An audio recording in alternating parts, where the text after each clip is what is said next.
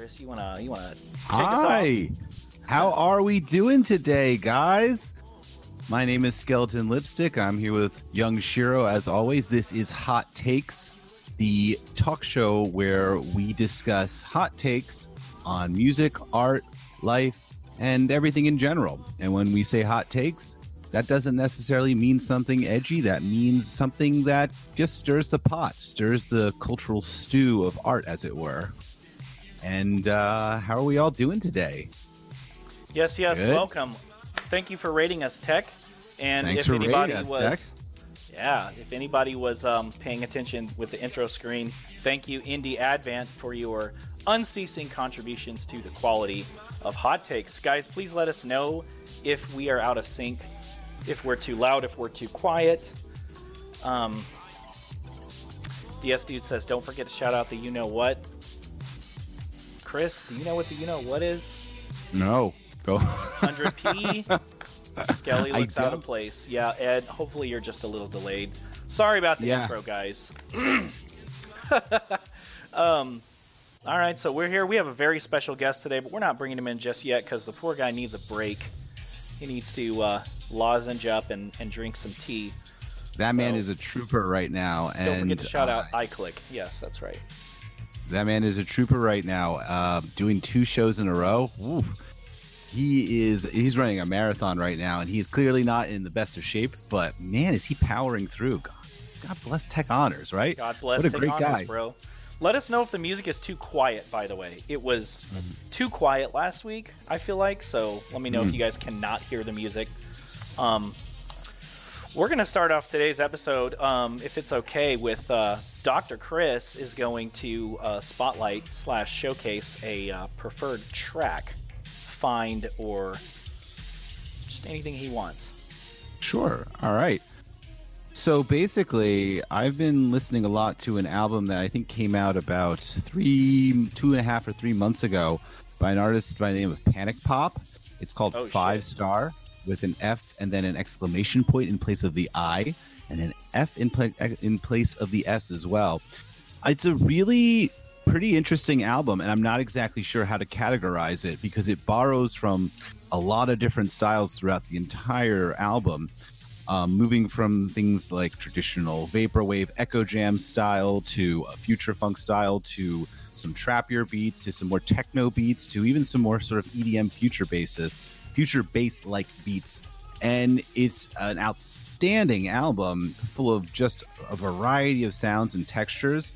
And the whole thing puts me into some sort of almost psychedelic trance when I listen to it. And I really can't recommend it enough because it's just so goddamn playful, and I think that's just such an important thing to have when you are making an album that's full of energy. You know, it's one thing to make an energetic album, but it's really another thing to make a playful album, an album that engages you and kind of draws you into you know, a world where you can kind of dance and interact with the music in a way. Sometimes there's a lot of highly energetic music that I hear, but I just feel like I'm kind of a spectator on the outside of glass looking at it. But this album really makes me feel like I'm pulled into it and I'm in that world, and that it's moving me into the artistic space. And that's really important, I think, when you make music that, when you make music that's going to be sort of dancey or energetic, you want to make the listener feel like they're enveloped into something, and not that they're just like having something happen in the background. Like, Right. you can't let this movie. I feel like I'm in a movie when I listen to it. You can't. This music That's high doesn't. praise. This music insists on not being background music. Basically, it insists on being a world, and that is one of the highest achievements you can create in music. Is Absolutely. to change sound waves into an environment, right? And 100%, this album does that. I'm a big fan of it. So That's yeah, badass. for sure. Do you see yourself Check dropping out- some of those tracks into any future DJ sets, maybe? Oh, for sure. I'm a big fan of this album.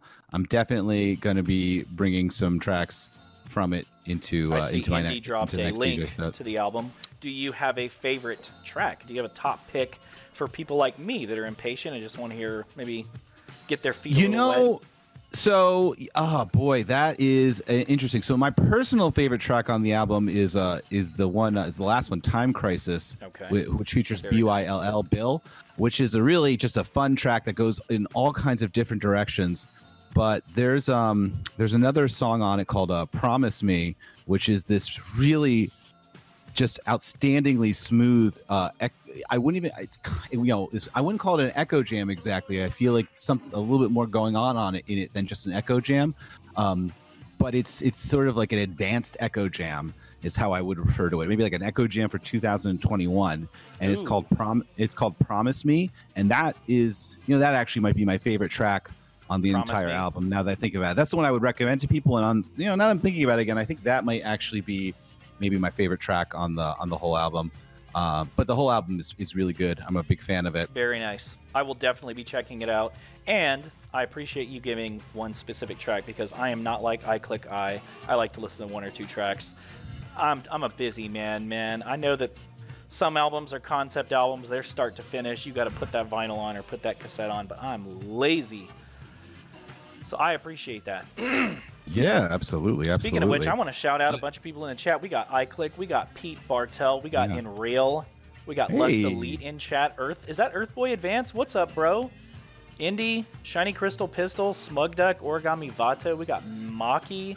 Lots of good people. Hey. Zanrai look at all these Kid wonderful people. Oh, Obsidian Allure. My girlfriend's here right now. How about that? What? Which one is your girlfriend? Obsidian Allure?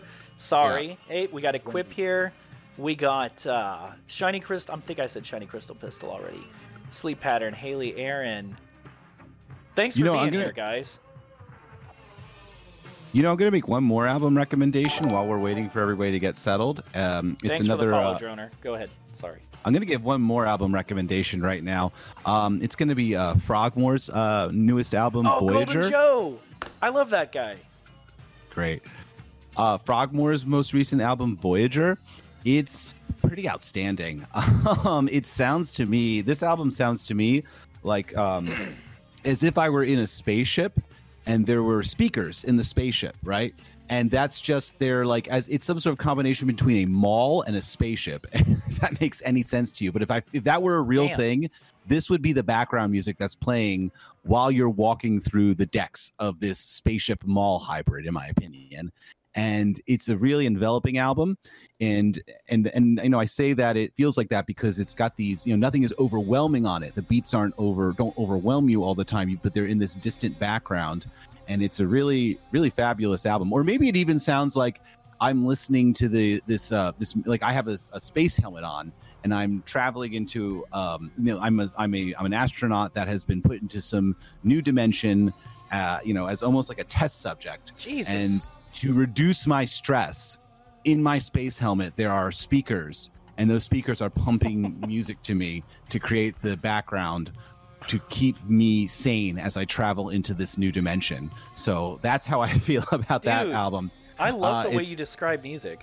It's how I see music. It's just when I hear music, I picture a world I picture a world. Or I try to create a world for it when I hear it. And that's the one I have for Frogmore's album, Voyager. I think that maybe, I don't even know. I think my favorite song on that might be Off-World Nightlife. I think it's, and if you want to start with the song, you can start with that. Okay. But great. It's a great album. Is it too difficult for you to drop a link in the chat real quick? I mean, if you want to take over talking for a moment. Yep. Actually, let me do that because I have a spicy hot take for you guys. Let me get the flames gif up here. Oh shit. So today's hot take of the day is brought to you by me. And my hot take is I think singles and EPs are trash. I don't like paying for them. I like paying for full-length albums, and I love overpaying for full-length albums to support my friends.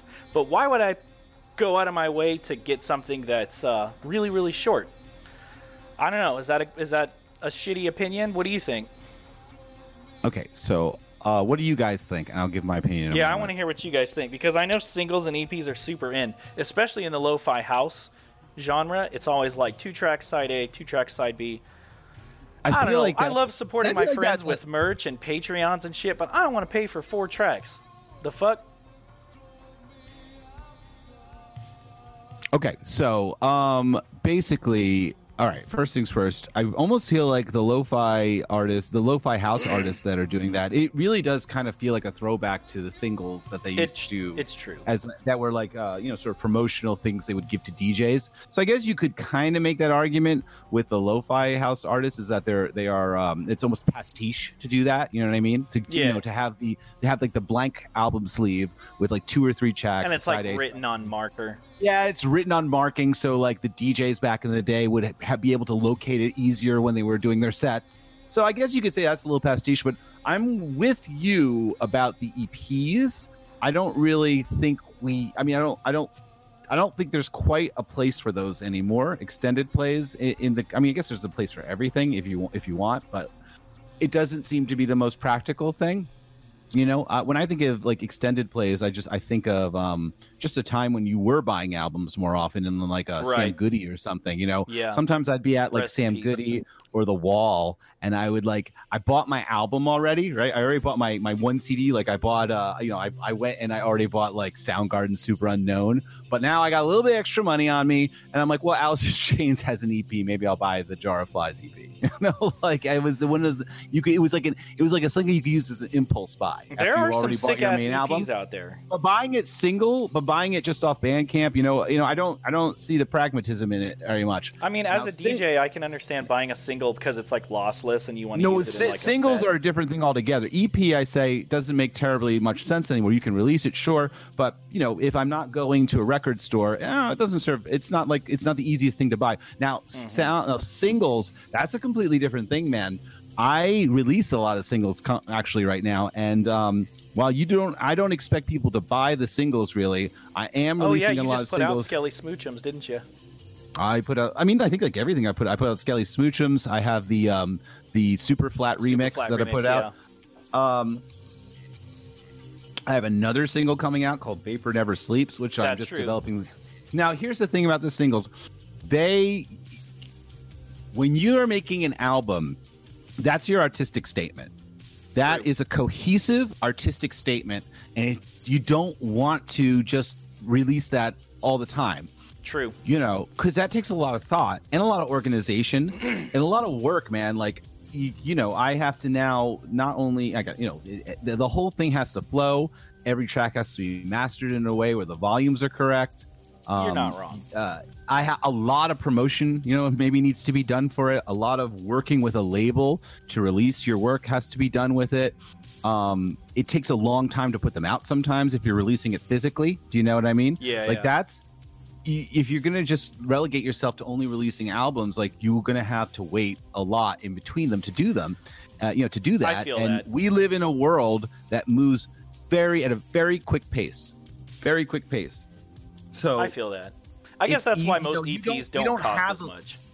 No, and we don't have like the luxury of like, a year and a half or 2 years between records and not putting out any other output because, so many people can release music now.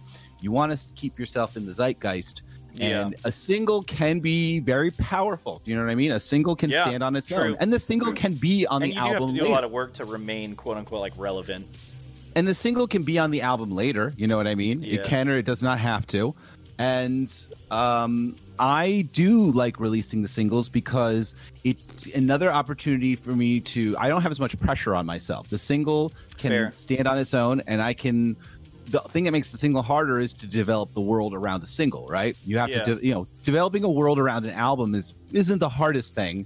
Oh, it's hard, obviously, but it's really hard to do that with a single. So like, in the same way, a movie has a long play, an album is kind of like a movie. There's a lot of place for it to unfold, but a single is like a portrait, a picture, right? It's like a photograph. So you've got to like work really hard to make the photograph really stick. You know what I mean? You have to say a lot with one image in a photograph, and with a movie, you can say a lot with several images. So with an album, you can say a lot with several songs. With the single, you have to say a lot with one song. And so you have to really be careful about picking the artwork for it to really match the feel of the song, to match the feel of the artist. And the other thing is like, releasing the singles, just to be, like let's call a spade. Releasing the singles keeps you in the logarithms, right? Yeah, Releasing yeah, the singles absolutely. keeps you on the radar, man. Yeah. Like, I mean, everything that I've gotten added to, the music that I've released, which is I've been very lucky to have added to a couple of different Spotify playlists right now. Like, right, those are both singles, right? I released Real Time Lover as a single, and the Vaporwave playlist picked it up. I released the Super Flat remix as a single, and the Future Funk playlist picked that up. Would I have been so lucky if those were released just on albums? I don't know. Right. Maybe they would have been ignored. None of my songs released on albums. I love how the entire chat is completely agreeing with you. I guess this just has to be a good cop, bad cop routine, and I got to be the bad. No, cop. You bring up a really strong point. Like, I believe, there's they have their place. John Zabelli Christ said one time, that he's like, he wouldn't want to see, he doesn't like the idea of Bandcamp becoming the same way Spotify is, where you can make playlists and such, because he said, I believe in the power of the album. And I do too. I believe in the power of the album. It should not be forgotten. Sometimes I don't want to see people rely too heavily on only releasing singles all the time. Like, that's like what a lot of EDM artists are doing these days. That is one thing that really bothers me when I go look up an artist that I really, really like, and it's all singles. The wave genre is particularly bad about that. The wave genre is like all like, you ever look at like a wave genre? You ever look at the wave genres like playlist on Spotify, and like you just go to like releases, and then like to listen to their full discography, I have to like individually click each 20 singles in a row. Super went out of their way to make like this amazing artwork, and it's just like it's the one single. Like, yeah, I get confused by that too.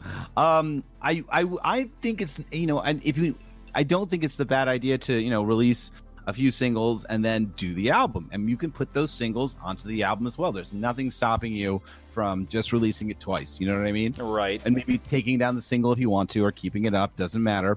But the power of the album shouldn't be forgotten, and we shouldn't rely so heavily on the singles. One thing, and a lot of EDM artists are doing that now too. Pretty much like every time I see a new release from an EDM artist these days, it's like, I think it's going to be an album, and it's really just a single, and it's not even, it's like a single with like the artist featuring like 5 of his friends. You know what I mean? It's like it's like the chat is clamoring for us to get Tech's input. We got singles, we got 6-hour-long albums. You guys are ready for Tech Honors, it seems. Let's bring them on. Let's get it. All right, so here comes Mr. Honors. Let me take away where's the static? Come on, man. All right, here we go. Hey, nope, that's Dr. Chris twice. All right, Tech, you can go ahead and unmute yourself, man. Let me fix this window capture. There. Can you hear us? Yep. Can you hear me? Yes, we can. Ooh. There he is. Guys, bear with me. So Tech was on. If you watched Dino Hour, Tech was on a Discord call with me, so we could try to get a seamless transition. Here we go. Seamless transition. It did not work. His internet. Sorry. Yeah. Don't worry about it. You have to do what you have to do, and you had to drop that. Not. There we go. There we go. That's so fun watching it collapse into the television like that. How elegant. I'm glad you think that's fun. That's Vaporwave. It's Vaporwave. Right. How you doing, Tech? Oh yeah, we need to know how he's doing. What? I'm sorry. Say again. So everybody that watched Dino Hour probably already knows, but you're a little under the weather. Yes, I have COVID-19. Damn. That's rough. It's been okay. I was a lot sicker past few days. Today I'm not quite as bad. So you got a couple care packages. I did. I got some care packages. I got some tea and some cough drops from Blashy. How fun! How kind of Blashy? Blashy's been to T-Field before. He's a great dude. Blashy is a great dude. That's been. I was drinking tea the whole time. I was doing the stream, and now I'm just on water. But yeah. Hey man, hang in there. Don't feel like you have to go the whole 2 hours. Obviously, these 43 viewers are here. I'm sure they probably like me a little bit, probably like Dr. Chris a lot, but they're here to see and hear from you. Well, I thrive on engaging. So if anything, I have felt better the past couple hours than I. This guy's a trooper, y'all. I messaged him and I was like, "We'll postpone it, dude.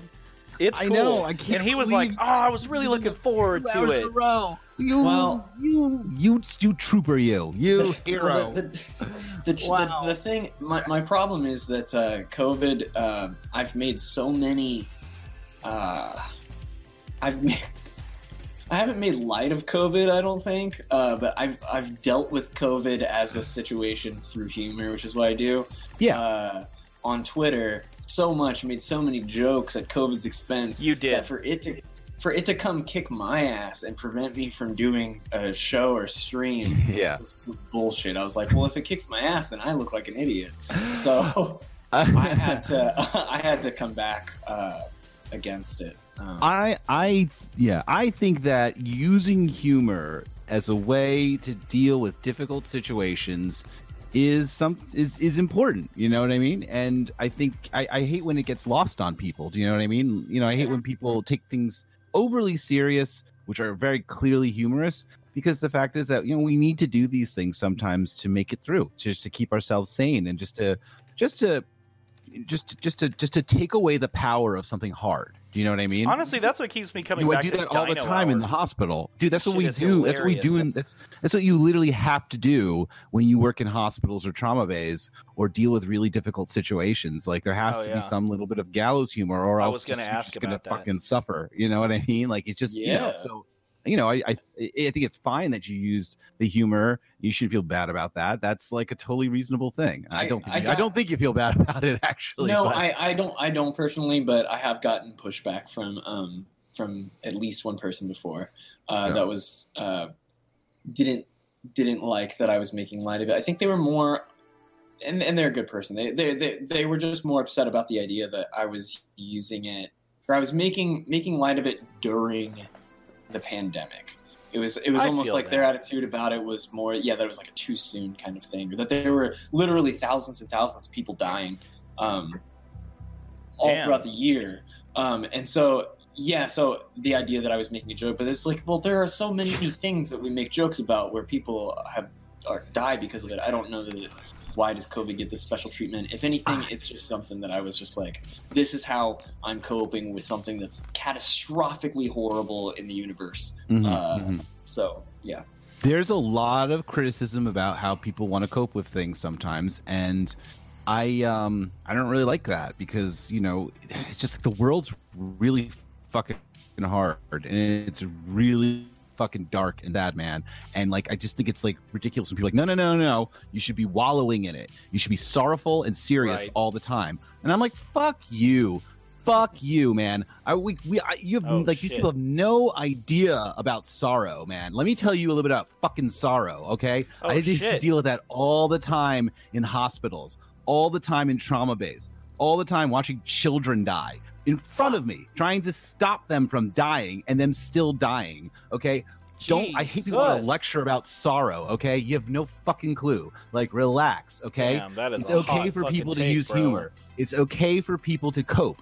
You know what I mean? Like, you are just sitting there on your computer, looking at statistics, telling people what to do, judging people all the time, and you have no fucking clue about actual sorrow. You're just trying to get attention. Shut the fuck up. Truth. Sorry. I take a little bit of umbrage to the people who are a little overly serious sometimes, because I just think that they're just trying to be like, they're trying to be this like noble, they're trying to have this bit of like fake nobility. You know what I mean? This fake nobility to be like on the internet to look like something. And I'm not trying, and like, you know, we should of course be mindful of everything and serious too, and treat things with, you know, the dignity and respect that they deserve. But God damn it, man, we need humor too. Please. There's some people in the chat that don't know that you're a doctor. Yes. Yeah, man, I'm a surgeon. Dude, I've seen some of the pictures you posted, and they are gnarly, dog. So I'm mostly in private practice right now because, you know, I want to make music too, but I have worked in the trauma base pretty extensively. I have worked with a lot of serious things and done a lot of very serious things to save people. and been amongst some real tragedy, and constant tragedy. That's the thing. When you work in a hospital, sometimes, particularly in a trauma bay, you just it's one after another, after another, after another. And I'm talking that's gotta be rough on your I'm talking psyche, we're not talking about just car accidents, self-inflicted gunshot wounds, machete fights. I swear to God, that was a real thing. Are you serious? Jesus, I've seen dude. a lot of stuff, man. A lot of stuff. That's fucking crazy. I've seen things. Dad, I think a lot of the people who are trying to posture as noble would have no concept of even how to look at it. The frustrating thing about that is that truly, the people who are doing this posturing that you're saying is it's not without merit. They're trying to do what they feel is the right thing. It's confusing. It's confusing. Everyone thinks they're the good guy. Everyone earnestly believes in themselves and their own perspective. Exactly, and that's what makes it kind of hard to. I think that's why I get a little bit frustrated with the concept of policing morality, because I don't think that there's the idea that we human beings love to put it into just a this is good, this is bad. They want to box it up, but I don't know. Things aren't always as cut and dry. Nothing is cut and dry in this world. Yeah. So Nothing I think that's kind of we why got trying to make it that way. Y'all. Crazy. What's up, John? Hey, John, I was literally just quoting you and talking about. You once said that you believe in the album, and that will bring us back to our original point too. Was belief in the full length album? You know what I mean? Over singles, right? I already know what this guy's going to say. Back to our point. I still want to hear it though. Go ahead. Oh yeah. Sorry. No, I want to hear what you have to say. About what album? Yeah, man. I think EPs, I still think singles and EPs are. I mean, I want them. I just I want to pay for the album. I want to rip that EP. You know what I'm saying?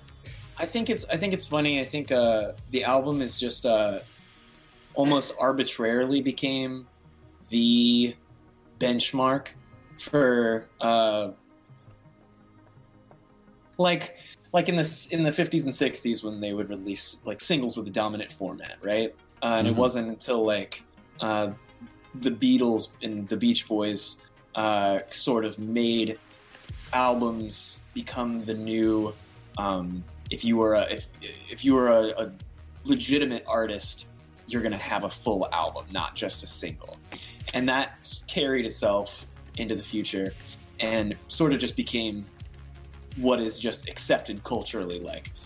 People release singles but you need to have an album for it to matter. But I think while I feel kind of two ways about it. On the one hand, I think I grew up with that, so I still do find value in an album over an EP, over a single. To me, an album is what matters, but then I also have to think about it. If I take a step back and think about it objectively, it's completely arbitrary. It is. It's true. You know what I mean? There's no right or wrong answer. Right. So it's funny because I feel like we're kind of coming back around to a point where singles are starting to usurp the value of the album. Most definitely. Especially in more popular culture realm. I said that albums are for your artistic statement. And singles are to keep you in the logarithms and just to release something to engage an audience. And they can be powerful too. You know what I mean? They can also be very powerful. For sure. Singles are definitely I think it used to be that you released singles and then you would make an album out of your singles. True. Then when albums kind of like how 100p does things. Became important, then it was you released albums and then you released singles to sell the album. And that is the 100% electronica format. But I think when it comes to just releasing, like you were saying, you don't like singles, you don't like EPs. I don't like paying for them. Paying for them, yeah. I love supporting my homies. I love buying merch. I love paying for albums. I love Patreon. I don't expect people to buy my singles. The singles are to have something to get people excited about. The singles are an opportunity because it takes a long time to make it. I mean, I don't know how you do the albums as often as you're doing right now, Tech. Dude, me neither. Jesus. That's a whole other topic. I'm going to put that on to the side. We are going to talk about that at some point. But we'll put that up to the side for a moment. But releasing an album takes a lot of work. You have to make it cohesive. You have to tell a story. You have to create a world with it. It has to mean something. It has to say something about you and your worldview a little bit. If you want to be that kind of artist, it has to at least say something, right? It has to be a big piece, and it requires getting the correct artwork. Have to master it so everything sounds the way everything sounds equalized. It takes and then you have to, and then you didn't even get into the part about the physical format part, where you have to start talking to a label to release it, and then it's going to be like another couple months before that comes out. With a single, I can get the single written and then prepared for release within like a month. You know what I mean? I can write the song and get it ready for release quickly, and I can still pick powerful artwork for it, and it can still mean something. And the single is like a little quick conversation between friends, and the album is a long discussion where you pour your feelings out, right? But the single is like a pop-up. You popped by to say hi. You know what I mean? I think you're right about saying that the single is like it's more from marketing, and it's not wrong. It's to get you into the algorithms at this point. Like it's different. I think singles now are different than they were in like the 90s, where it was something that was trying to sell your album. Now it's literally just trying to sell you, the artist, continued relevance. So you're just by releasing a single, you stay on the playlist. The world moves quickly. We need singles with What am I trying to say? Is capitalism the reason that we need singles? I think the fast pace of the world is the reason we need singles, because I don't really make any money off a single, right? I think the fact that information moves quicker and quicker and quicker as we move forward into time, that's why we have to leave singles so often, because there's so much stimuli and there's so much quick access to stimuli. And your attention span, I'm not even saying attention spans are shorter. They are, sure. Oh, you can make the argument they are or they aren't, but there's more things to pay attention to, and you can do it you can pay attention to multiple things at once right now. So, and there's a lot of people doing a lot of really cool shit out there. So, you might really, there's a lot to look at. There's a lot to listen to, and people listen to something and then move on to the next thing. You can literally, on these applications, you literally like just run your finger up and scroll to the next thing and scroll to the next thing. True. And scroll to the next thing. I don't think singles are necessarily, I think singles are kind of anti-capitalist. I don't make a lot of money off them. I don't think many people make it. You just said you're not going to buy a single. Nobody buys a single. So what's it going to do? Go on a streaming station and you're going to make a few pennies? I mean, Go ahead. There's still I'll be right back, fellas. It's okay. I would say it's still serving a capitalist agenda just by virtue of keeping you around, so that so that people will continue to buy your stuff later. But I think it's more like what you were saying. Like, it's not, we don't have shorter attention spans necessarily. It's just that all of the entertainment that we have to choose from has less potential real estate. So where there used to be 50 channels on TV, there are now 1,000. And you're still what's funny? one person. Dude, you mentioned like 50 channels and now there's 1,000. It's not even television anymore. It's streaming stations, and you can select exactly what you want. Right, and then you can put it on, and then that has it's like channels, but it's like 1,000 channels under the streaming service, and you can pick any one you want, and you can just let it play, and it'll suggest a new one for you to watch after that. We're not even at channels anymore, right? At least channels will hold your attention because you have to watch them. Also, really brief break. World of Equip just said singles are campaign expansion packs made to elongate the scope of attention for your album, both pre and post release. Campaign expansion packs. How fun! How fun! That's a perfect way of saying it, though, especially with the way that 100% treats it. I think a lot, maybe more pop music artists don't treat singles so much as like expansion packs on an album as much as they would just like keeping attention on the artist or whatever. But I do like the idea of like singles and remixes, and I think that's what like an EP is, EP expansion pack, if you will. Yo, that works out so perfectly. It does. Holy shit, Equip, you have to call your next EP the expansion pack. I mean, personally, I like Synthetic Core 88. Like, all of his music's amazing, but Synthetic Core 88 is just really special to me. Oh, no, that album has one of my favorite Equip songs on it. The very last track, the credit roll. Oh, really? Yeah. I think mine is the Sleeping Giant one. I can't remember what it's called. That or the Ivory Submarine one. So, the other thing is that with the amount of information that's coming in, there, people can release things more often. There's a lot more stuff going on. There's a lot more things to pay attention to. Like, it's just so funny because, Tech, you know how I always post like the America's Funniest People clip under like you occasionally with like, and like it's like the bloopers, but like you ever watch that and it's just like the dumbest shit you've ever seen in your life. It's just a bunch of people. It's like camcorders had just become an ubiquitous thing, so people were just like so amazed that they could record themselves, and they're like, woo, like pulling their cheek, and you could send like a video in of someone going like blah blah blah, like to like a network. And you could send it to a network television, a network television that showed a show in prime time at like 8:30 at night in prime time television, and they would play you doing that stupid. They play, dude. America's Funniest People is even worse than America's Funniest Videos. That's why I like it even more, because it's like the lowest common denominator of the 90s. Like, it's the worst shit in the world. It's like from 1991, and when people think of the 90s, they have like this dumb nostalgia for the good shit, like the Seinfelds or the good seasons of The Simpsons. And it's like, nah, bro, those exist outside time. You want to really know what the 90s were like? Watch America's Funniest Candid Camera, People. bro. Like, watch that shit. That's what the 90s were like. The other things, those were outliers. Like Seinfeld was an outlier. But what I want to say really quick is that my point is, though, is that dumb fucking video where someone grabs their cheek and says blah, blah, blah. You could send that to network television and potentially win $10,000. Like, you could not only be played on network TV at 8:30 at night on a major network, but you could win $10,000 for doing that dumb shit. Do you know how much work people do today to get 15 seconds of your attention? Like, you know what I mean? Like, for no money, like, whatsoever? Like, it's ridiculous how that's my point about how fast the world moves now, because technology is so democratized and we can do so much with it that, like, man, I got to release singles. Like, you know what I mean? Right. Like, I can't. No, it's like mandatory. Yeah. Like, I mean, and I have to do it. Yeah.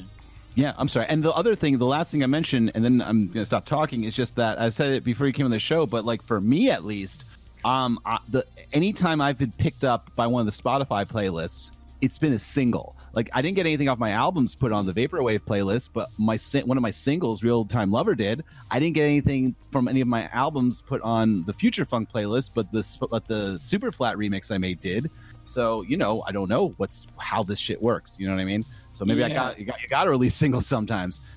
And I'm done talking. What do you guys have to say? I have a question for Tech. So we don't have to necessarily talk about the content if you don't want to, but you had a particularly spicy take on Twitter just a couple of days ago. Oh boy. Is there ever like a time that you've made a statement and felt like, I don't know, maybe that was a little too spicy? Or do you 100% stand by your words every time? I made a take one time that I deleted after like 4 or 5 hours because I think I used the term leftist where I probably meant liberals.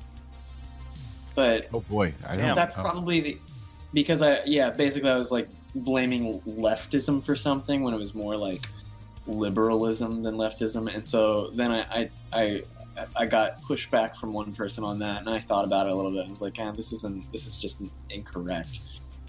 So I deleted it. You deleted it because it was factually incorrect. I felt that it was factual. I was using the wrong term. When it comes to like the tweet that I made, whatever the fuck that was it the DMX one? All right, yes, the DMX one. Yeah, I think that it's I stand by it. I wouldn't delete that. I think you definitely got some people talking.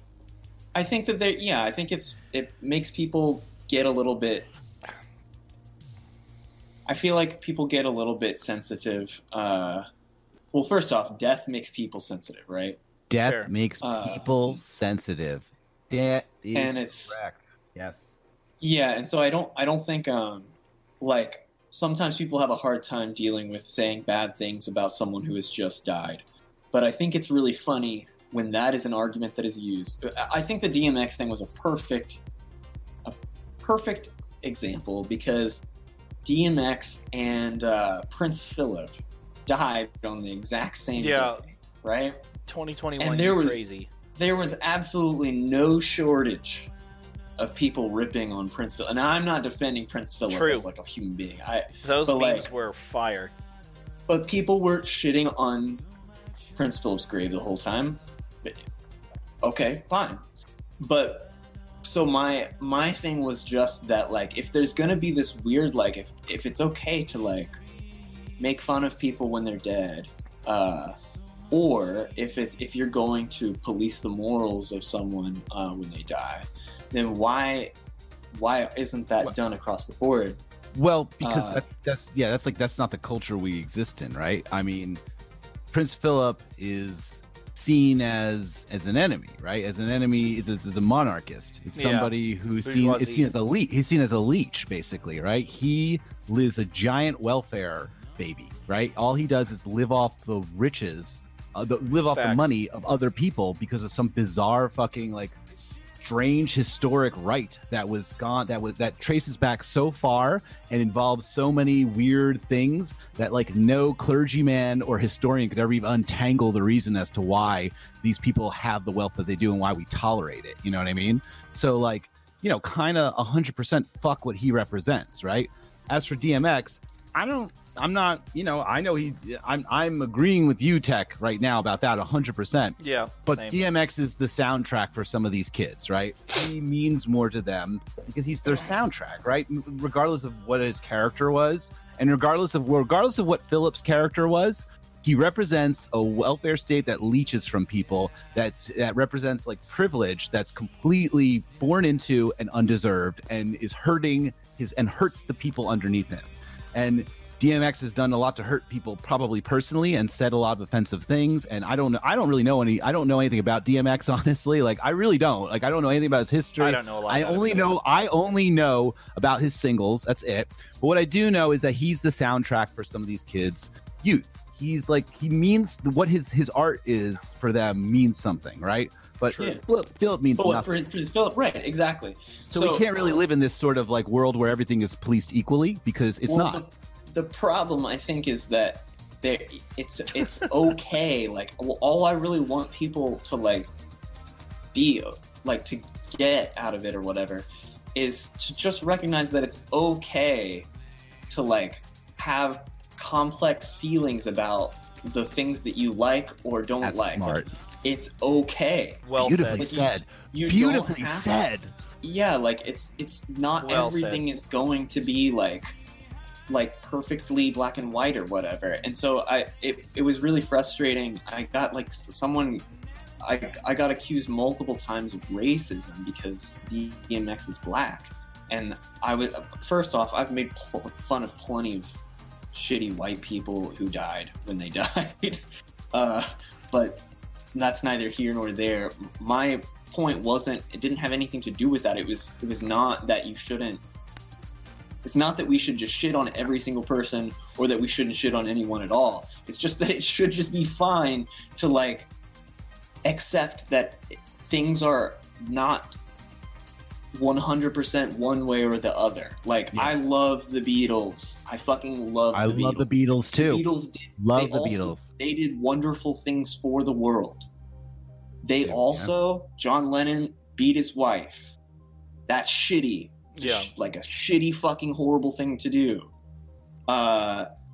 They probably almost undoubtedly used racial slurs. There's a performance where John Lennon is just, like, openly mocking, like, a mentally handicapped doing an impression of okay, let's move away from the specifics. You guys need to read this chat, by the way, while we're having this super serious conversation. This chat is going crazy and it's hilarious. It's fucking hilarious what these people are saying. It's hot takes vapor. You want the hot takes? Look, I do want the hot takes. I did ask for it. All right. But so anyway, I won't get into the details, but David Bowie did some very suspicious things. Yeah, David Bowie did suspicious things. Everybody did, right? Yeah. So what I'm saying is it's just like that. This happens, like, and that sucks, and, like, we can do things to, like, not do, like, repeat those things. But I don't think you're going to live in a world where you're going to make every celebrity morally pure. Like, you're just not going to make that happen. And to even expect celebrities who are regular people, to even expect them to have these like perfectly like pure moral values that, again, that gets into the whole like, well, what is like morally correct? Oh shit, yeah. You know what I mean? So like, hey, we're interviewing you, not Keith Rankin, bro. Do you believe in God? Do you believe in God? Anyway, yeah. So I don't know. I just wish more people would just be comfortable with the fact that like you can dislike things about the things that you do like and still enjoy those things. I think you said it beautifully when you said it's okay to have complex feelings about the things you enjoy. It doesn't have to be binary. Like you said, and you said it before, Chris, you can't take away those special memories you have with various artists, even if they turn out to become super problematic. Like, what are you going to do? Go back and forget that you found Roman Polanski or Woody Allen or... You can't unexperience the way the art made you feel. You can't unexperience it. And honestly, no one can take that away from you, not even the artists themselves. They can't take that away from you. That's yours. The way you felt when you heard that art or experienced that art or saw that art, that is yours now. It belongs to you, and no one can take that away, not even the artists themselves. And honestly, these artists are they're just human. They're vessels for something greater than them at the end of the day. I think you don't have to buy their shit if you don't like. I'm sorry. Last thing I want to say is you don't have to. You can still like, and that's like you don't have to buy their shit. You don't if you don't agree with what they're saying or what they're doing, you don't have to support them. You don't have to buy their shit. But if you experience the art, you can continue to experience the art. You know what I mean? It moved you. There's nothing you can do about it. So, and that's why I think the idea. Just don't buy it. Yeah. I think I get frustrated too because I think so. I'm a proponent of the concept of separating the art from the artist, and I really like it. I totally 100% respect when someone says I cannot separate the art from the artist. That's choice. Same. Keith, for example, is he's in Death's Dynamic Shroud. He like we had a big conversation about it when we were recording the new album. The idea of like, can you like mentally separate that or whatever. 100%, I can. I can just like put it away. But what I don't like is when the counter argument states that separating the art from the artist is a morally unsound behavior.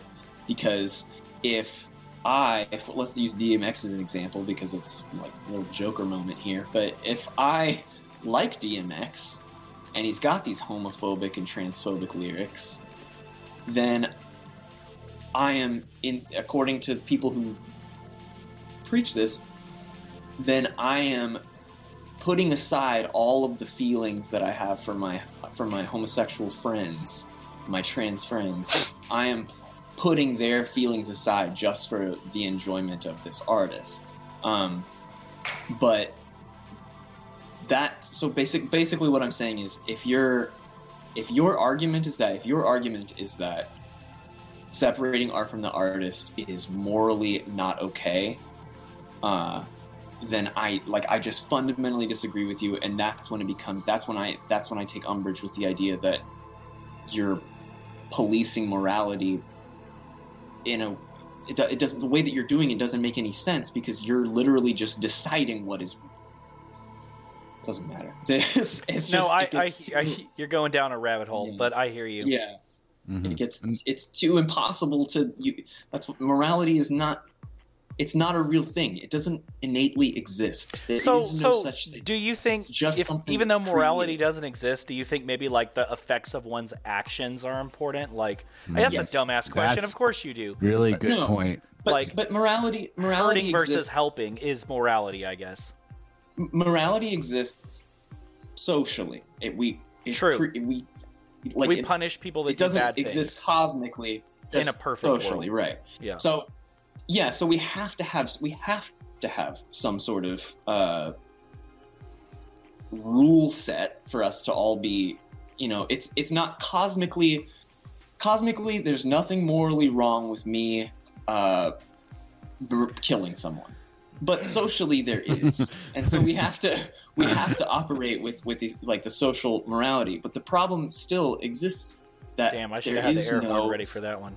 There is no there is no actual text saying that it's cosmically okay to kill people. Yeah, somebody clip that, please. It's cosmically are all okay the people that unsubbed Tech Honors in the chat right now, by the way? Because you were invited. I would say that it's good that mindfulness is a thing, right? I think it's a really, there's never navigating the world of people's feelings and the world of consequence is a thing that we all have to do. That we've always had to do, I guess, right? And it always changes. And you're right. There's no universal truths to anything. It's more about listening to people. You know what I mean? I guess, and just hearing what they have to say and being open to them. And I think I try to be.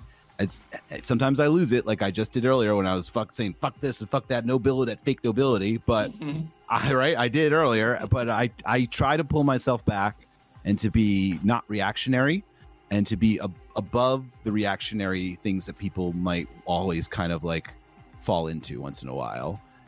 Because it's a bad hole to fall into, right? When you start arguing back and forth with people about things, it can become a morass, right? It's just best to let people sometimes say what they have to say and just try and hear it from their perspective, and then still have your own after that. Easier said than done, right?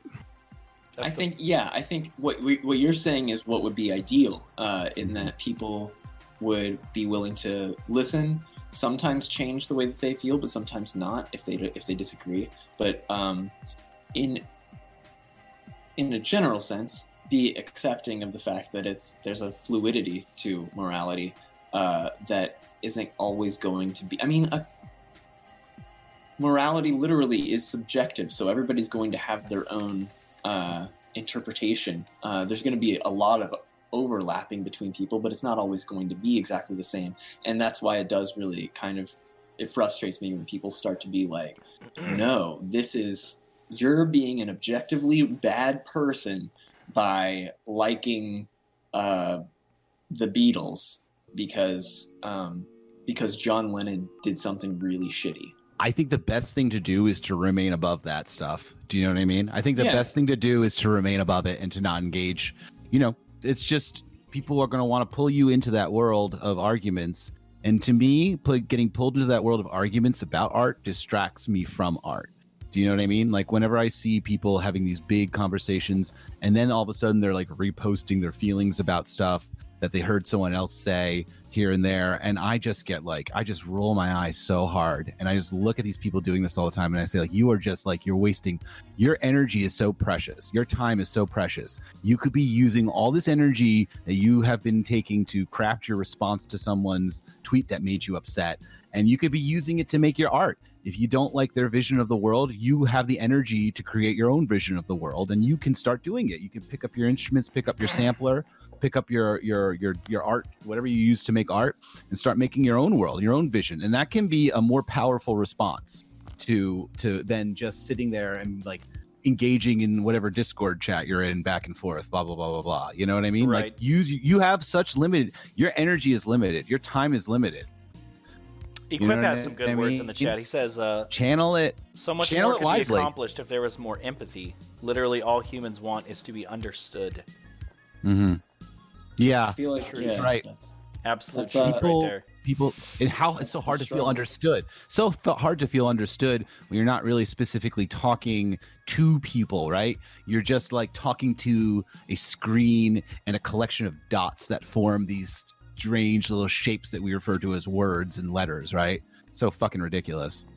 Well, I think like also, I mean, you're not wrong. I think like I was disappointed in myself after the whole DMX thing because I spent so much time in the replies. It's human. I do that too. We all do that. I know. Usually though, when I post something, I won't allow myself to get too caught up in the replies because I don't care, but I wanted to try and like articulate what I meant, but it didn't seem to matter, which is how it always goes. And that's why I was disappointed in myself. But also, it's no secret. Like I'm kind of a troll on Twitter. Like that's. Yeah, I thought that was that's the funny thing, right? Yeah. Like that. So like that. I think it's good to take you as like satire and humor. Like, there's nothing wrong with that.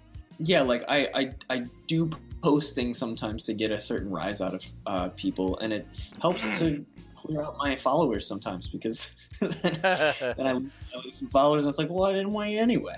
I didn't want you. Yeah, damn. No, I think it's just what I don't want to be associated with. I don't want to be associated with that, like any sort of subsection of the community that has further takes that are way too the other direction. Yeah. I'm not about being like an edgelord, if that's what. No, I just that's that doesn't lead to much to be that way when you're like that. It doesn't. Doing that, it inspires people in the wrong directions. Do you know what I mean? When you want to open up.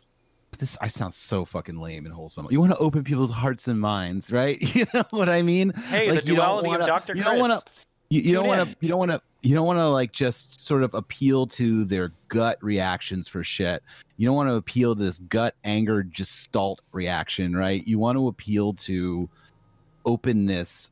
You want to come off as patient and understanding with people, because it opens them up and just changes them. And you don't want to change their opinion. You want to change them, right? You want to change how they feel about things, right? You can never really change people's opinions, but you can sometimes alter the way that they interpret information and see it differently. But I usually just like to ask them questions. Like, why don't you self-examine? I usually just be nice. I just say, okay, it's fine. Yeah. And I try, you want to talk about that a little bit more? I learned a long time ago, like, the easiest way to get people to like, I guess if you're, I don't know, maybe this is like sociopathic or something, but the way I've got my finger on the air horn button, bro. No, it's actually, I have one just for you. Wait, go, Tech. You please. Yeah. No. It's just the way to like. I'm sorry. I guess you manipulate. Played way too late. The conversation. You manipulate the conversation to be like, if you want someone to understand something, and they have like a certain opinion that's like toxic or whatever, you're not going to be able to get them to change it. Yeah. Not outright. What you can do is basically. How do I even like? Okay, let's try like this instead. Suppose someone is wrong about something, like factually. Okay. They are like they say that that Radiohead's first album is The Bends, right? Okay. Okay. And Pablo Honey is the actual first album, right? So they're like. That on their first album with whatever Ben song, and then instead of being like, instead of trying to tell the person that they're wrong, you can say something like, be like, wait, The Bends is their first album? And then they go, yeah. And then you go, oh, I thought it was Pablo Honey, but I don't know, you might be right. And that's all you have to do to get them to be, they'll walk away from the conversation still maintaining that The Bends is the first album, but they'll go into it later accepting the idea that they were wrong. I don't think there's anything wrong with what you just said. That seems reasonable. That seems reasonable. I don't think that's sociopathic. I think that's just like, you're just like, well, I thought it was this. Well, do you think maybe that's manipulative? Is that why you think you said sociopathic? Yeah. I feel like there needs to be a better word aside from manipulative and sociopathic for you're what doing that something is, for the good of humanity. Well, it's like you're doing something without embarrassing somebody. What you're doing is you're doing something without embarrassing somebody. You know what I mean? Okay, so EXE2MP3 said, Tech, that's all well and good when it's something as harmless as the first Radiohead album, but what about a fundamental human rights issue? So my approach to that is, obviously there's going to be like fundamental human rights issues. You're going to have, at a certain level, you're going to have a point where people have a differing perspective on what is morally sound and what is not morally sound. Everybody's going to think they're right. including myself. And so what I would do is, in like a situation where a person is talking about like how,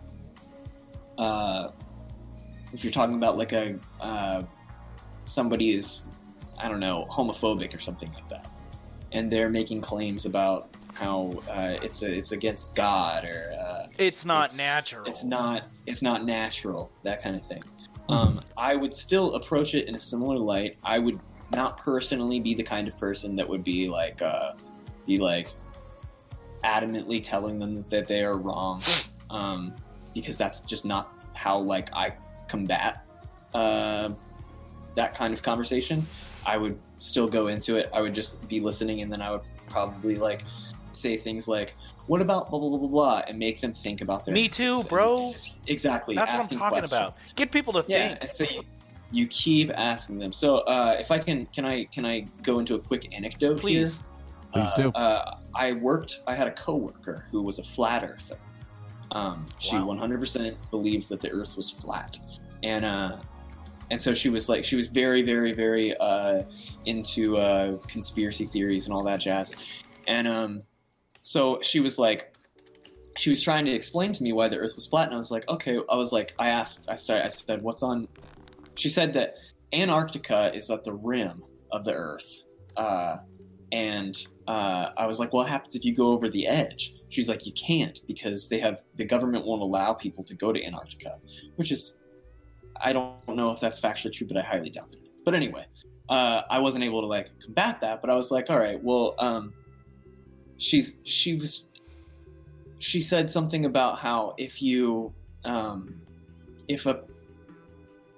Earth is traveling, like as if it was a globe and it's traveling super fast, and I have to fly from Ohio to California, why wouldn't I just, if it's moving that fast, why wouldn't we just like go into an airplane and wait for California to come to us? And I was like, well, I think instead of being like, because that's not how fucking physics work, I was just like, well, if you are on like a train and you throw a ball up in the air, the ball doesn't go all the way back, right? It goes up and then it comes back down, right? Because you're both moving, so everything's moving. And so she was like tried to think about it. I was like, it's like theory of relativity or whatever. But the point was, I just kept asking questions about how would this work? What about this? What about other celestial bodies, beings? And there were all kinds of weird answers. But at a certain point, the answer finally, like she was just like, I guess I'll just have to do more research. Great.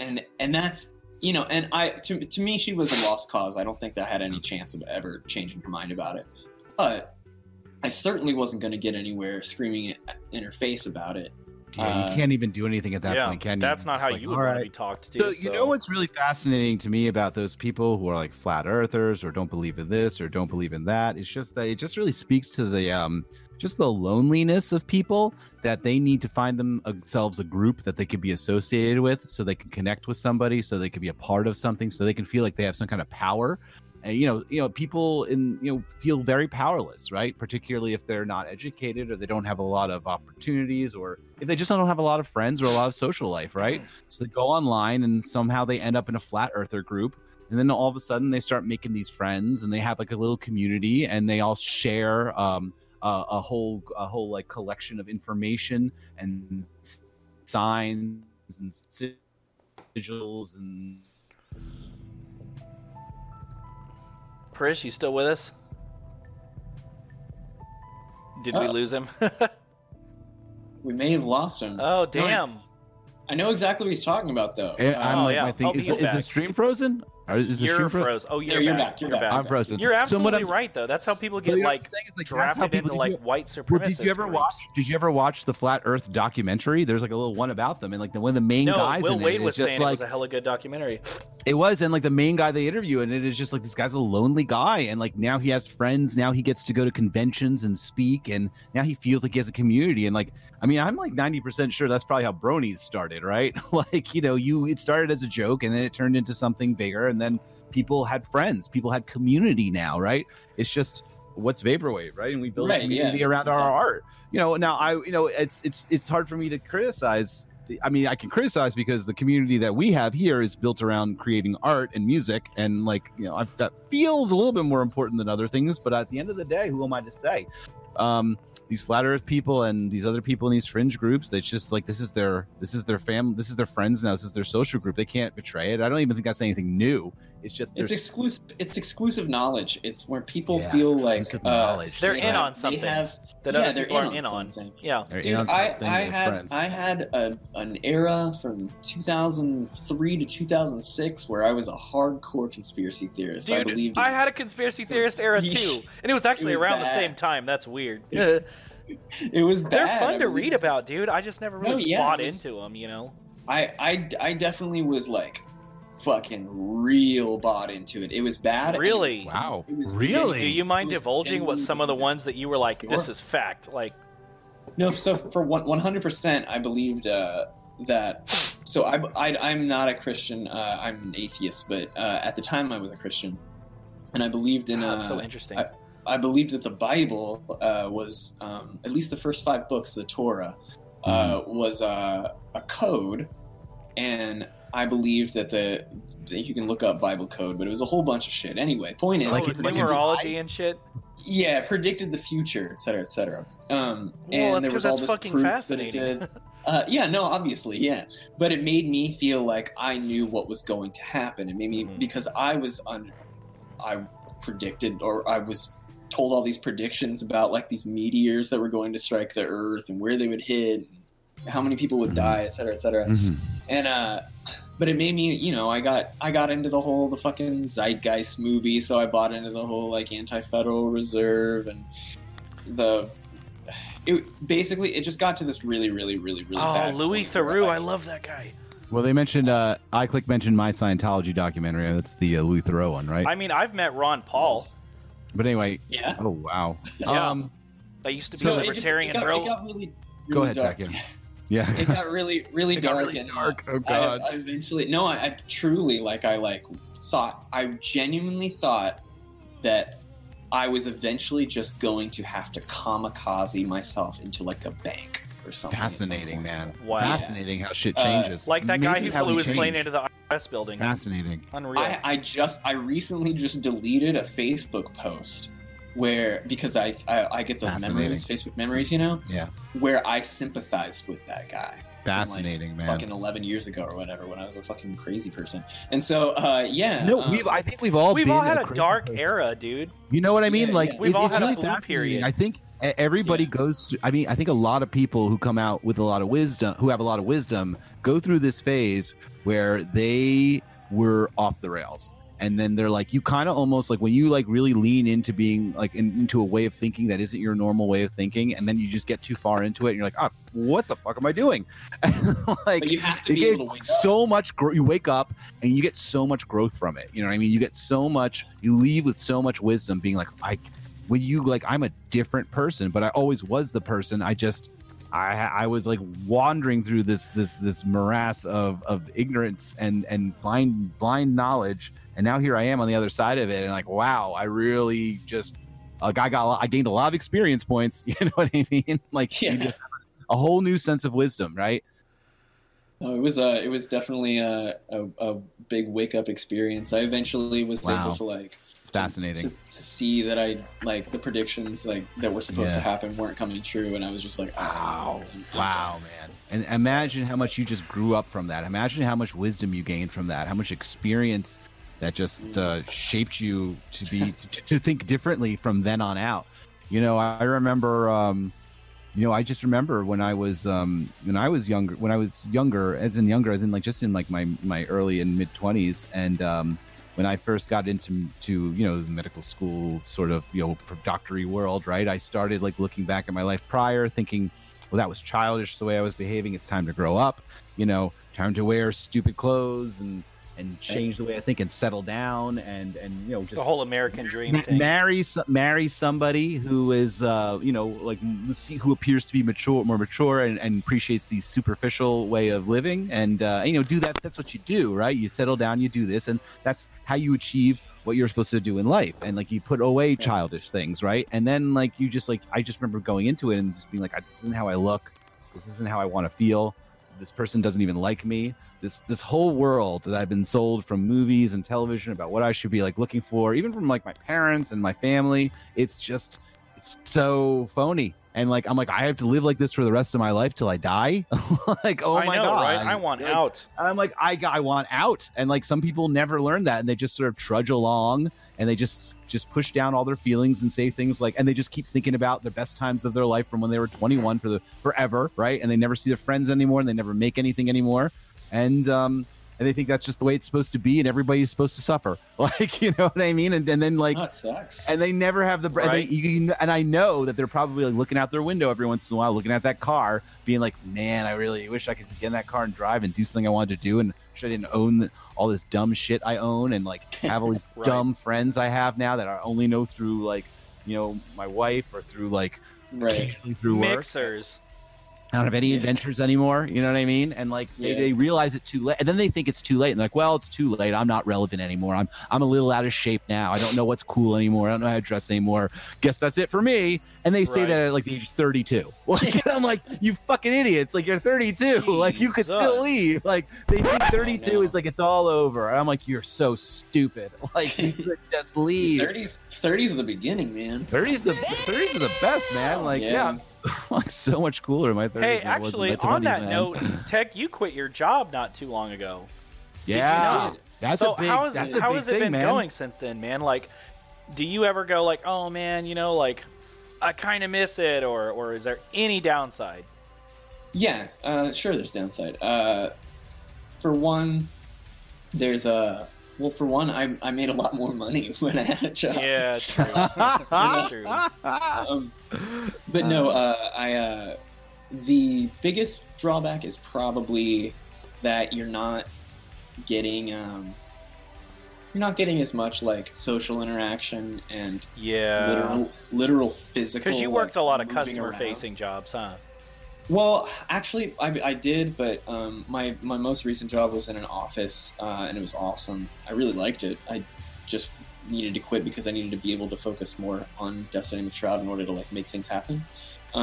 Right. But yeah, it was just, I don't know, like it's just the there's something that literally like gets your like being going when you literally have to like get up and drive to work and like be at this place and talk to these people and there's like expectations on you versus just rolling out of bed, drinking some coffee and looking at Twitter and being like, should I start doing this? Or I'll just watch YouTube for a little bit.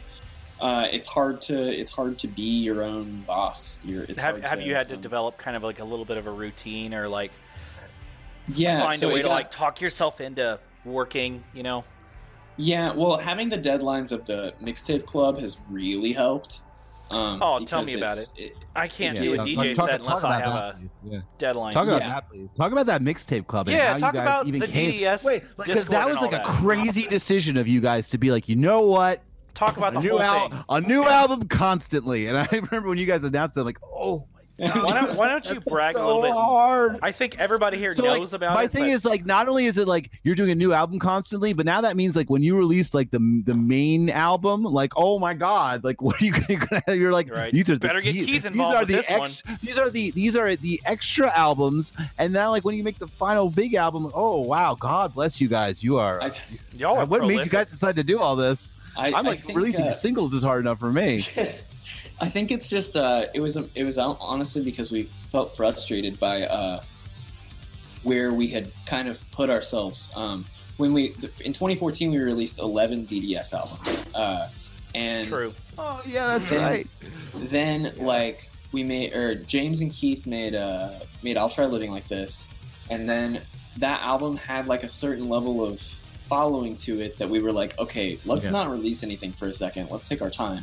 We put out Classroom Sex Tape, which was actually finished before I'll Try Living Like This. Yeah. That's all you, yeah.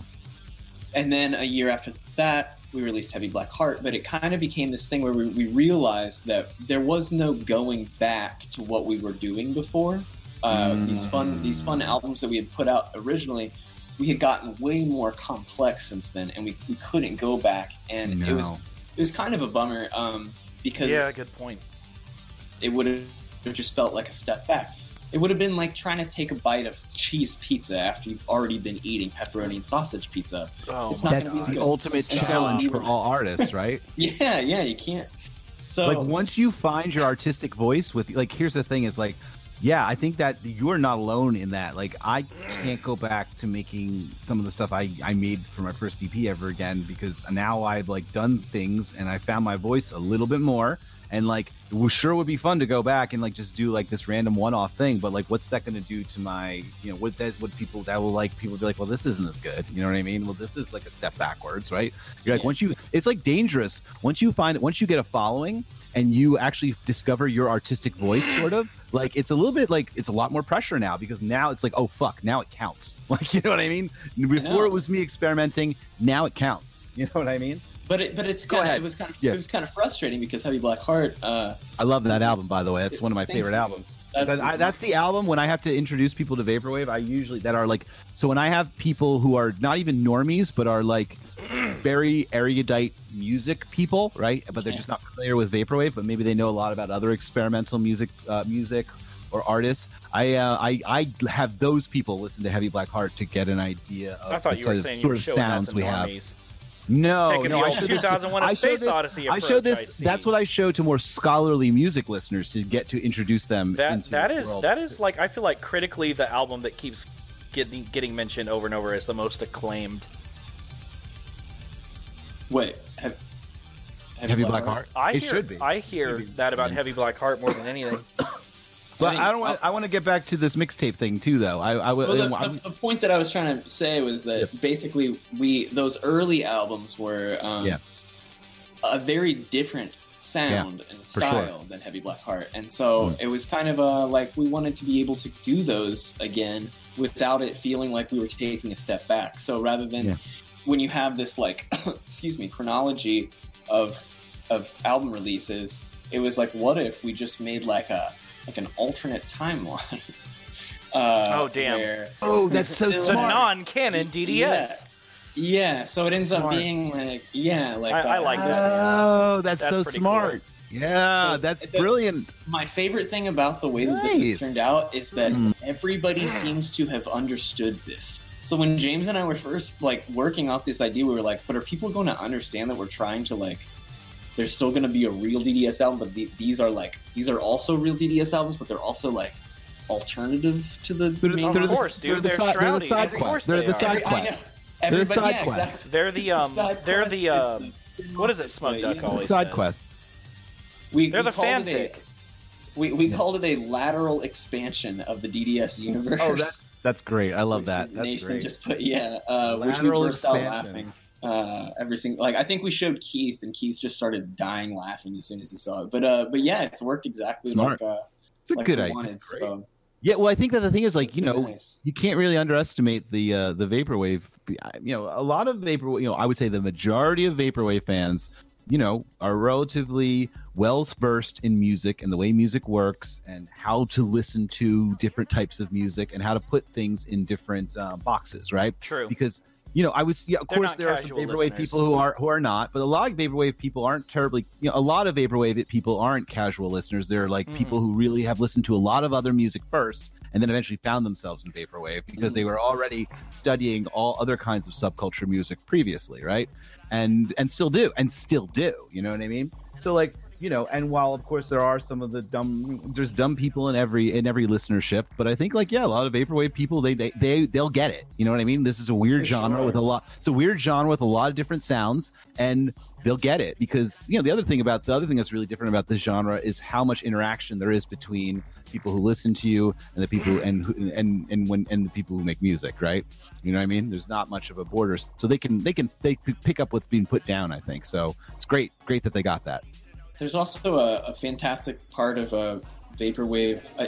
Honestly, my favorite thing about vaporwave is that it created sort of, or I would not create it, but gave kind of a resurgence to the concept album.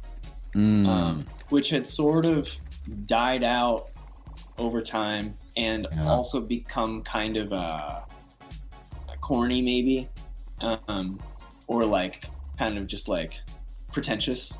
And Vaporwave sort of brought that back into the fold in a huge way, and it's great because it's like a whole like younger generation of recording artists who are like super into conceptual albums. It's pretty sick, man. I don't know how people make I don't care what they albums say. that The aren't kids are conceptual okay. albums. Like, I don't know. Yeah, the kids are all right. The kids are I don't know. okay. I wouldn't even know how to make an album that I wouldn't think is just a collection of songs. Like, I couldn't even do it. Like, I don't even know how people are. Like, I would be so angry. I'd be like, this is just a collection of nothing. It has to mean something more. It has to be something else coming out. That's so funny it has to have at least an emotional theme to it, or a mental, or a psychological, like some sort of philosophic theme to it. And in addition to like a whole like this is a bigger world sort of thing, and like Vaporwave is really, you're right, it's brought back the concept album in a big way, right? It's not just a collection of singles, and I think it brought back the concept album in a big way because like previous to that you did have like a lot of like fucking like Fratellis-ish type indie rock before it, which was just like a collection of singles. And it was always Interpol. Let's not cast aspersions on Interpol, please. You know, I'm not trying to cast aspersions. Let's pick a different band. All right. Hey, somebody in the chat said that the Fratellis. Somebody in the chat said that the I don't even actually know who the Fratellis are, but they sound like a band that does iPhone commercials. Like, you know what I mean? Like, I don't even know who the Fratellis are. Like, it just sounds like that would be the name of the band that makes iPhone single commercials on television. I don't fucking know. Wait, I don't know who they are. Wait, what? Young All right, Hero, look, leave me alone. Somebody in the chat said that somebody compared. Somebody said that the Mixtape Club was antithetical to Vaporwave. Do you care to comment on that? Oh, I do remember someone saying that. That was so silly. Yeah, that person someone was, did say that. Trying to get attention, I think. Wait, somebody in the chat? Maybe I confused the Fratellis for a different band. Jesus, guys. No, yeah. No. No, let's keep talking about the Fratellis, guys. That's what I really want to hear about the Mixtape Club being antithetical to Vaporwave. This did happen. Somebody did complain about it. I remember that. On what's that? Rate Your Music. It was on Rate Your Music. Every time a new mixtape would come out, every time a new DDS mixtape would come out, there would be somebody in there that would just be like, "Ugh, this is such bullshit." And I think that. Because they didn't want to pay for the Mixtape Club fee. Right. The thing that's bullshit or whatever. Yeah, was simply this, that you didn't want to give the artist money. But the fact of the matter is that like there are, this is what I always go back to. There are 15 Death's Dynamic Shroud albums that you can listen to and pay what you want for right now, and they'll always be there for you to pay what you want and listen to. Not to mention a fucking catalog of like 50-something other Ghost Diamond albums. All pay what you want. So if you want to go listen, if you want your music for free, then listen to one of those albums. But if you want to hear these albums, then just fucking pay the money to listen to them. Because I'm giving you a whole lot of stuff for free right here. This is okay. What is if the you want to Mixtape just Club pay cost? $7. $7? You can pay $7 right now and that's get super reasonable. and you get 6 DDS albums that you've never got before. And then you can cancel. I've never right paid then that little if you for like album. it. Jesus. But you still get them. World of Equip says Vaporwave feels so personal to so many people. There's a certain sense of entitlement behind a small sect of the community. Small keyword. I guess so. Yeah, and it small. Is small. Small is the keyword. Most of us love each other. You know, and want to donate. what I thought when you guys started in the Mixtape Club, I'm like, well, that is a brilliant way to give people something that are giving you something and helping you guys. You know what I mean? This is working 100%. To me, that was like a community working together to help each other. You give them some art, you're going to give them a little bit of money. They can keep making the art. We have to operate this way. It's like there's no other choice. You know what I mean? But it's like this wasn't like y'all heavily marketing it to people and like fucking spamming their email to buy this or that, or like, you know, like there's like billboards outside forcing people or like are forced to. This is like a community helping each other. I think that's even what I said under your post when you said that. I'm like, this is just a community helping each other. Literally, it's like exactly what Vaporwave should be. I've never seen so many pay what you want in any other scene ever.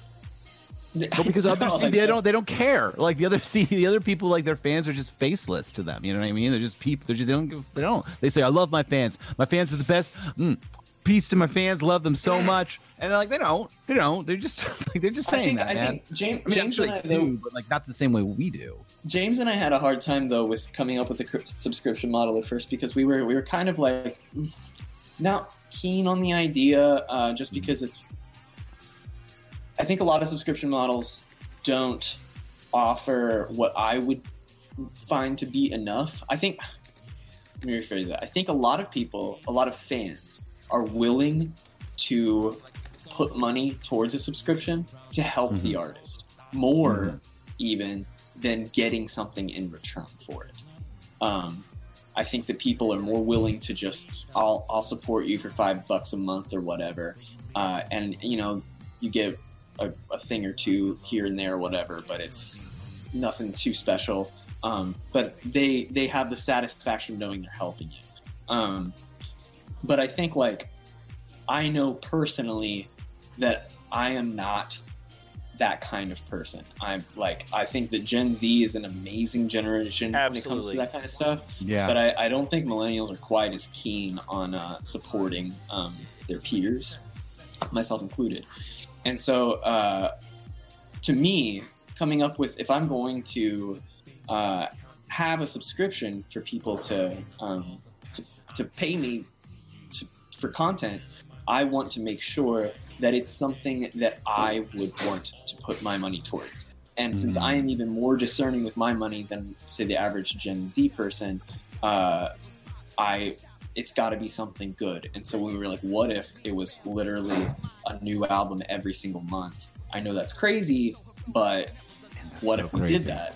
It is crazy. I want to get to that now, even specifically. Like that's like such a crazy decision to make. You're like, all right, here we go. Like you put the hands in, like an album every month. I think that Vaporwave has.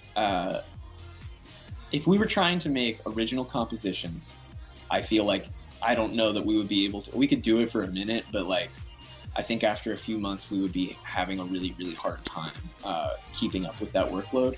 But I don't think. I think hard, man.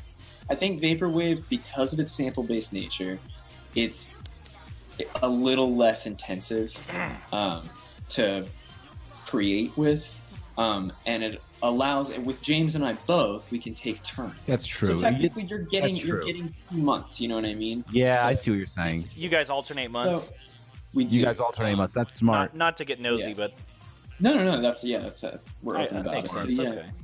Okay. So it's kind of it works. It's a lot of effort. Honestly, the part that's the trickiest is some of the things that we have to do are we write for the highest tier club members. We send out voicemails, which are just minute-long emails where we literally record ourselves leaving a voicemail for them. It's sort of just we wanted to include something that captured That's cool. It's we have DDS has a sense of humor about ourselves. We know our music is really serious and somber, but we ourselves are very goofy people, and so the voicemails allow for that. And we also send out postcards to those club members. Aww. We sign their tapes, which means that the tapes have to go from James to me to sign and package again. Oh yeah. So there's a lot of a lot of moving parts. It is. The labor is more intensive, maybe, than the actual creation of the albums. It is amazing how we are all our own cottage industries these days. Do you know what I mean?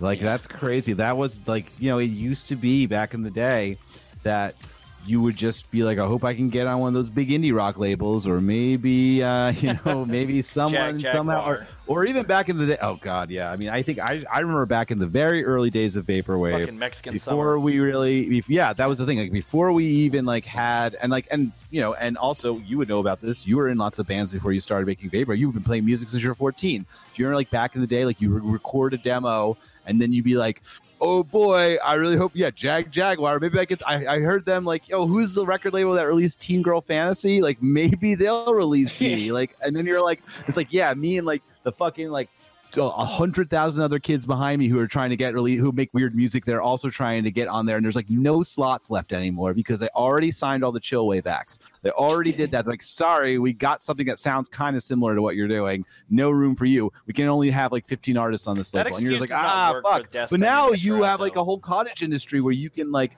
reach out to fans, build your audience, market your own material, have subscription models. You know what I mean? Like sign your own records to send to people, produce postcards, like everything. The means to production is there for people now, and like you can do this. Shit. Love it.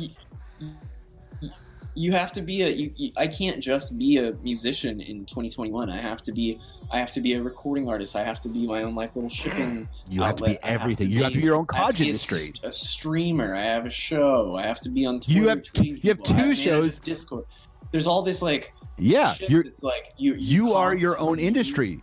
Yeah, like I said, you are your own cottage industry now. You do everything now, right? It's wild, yeah.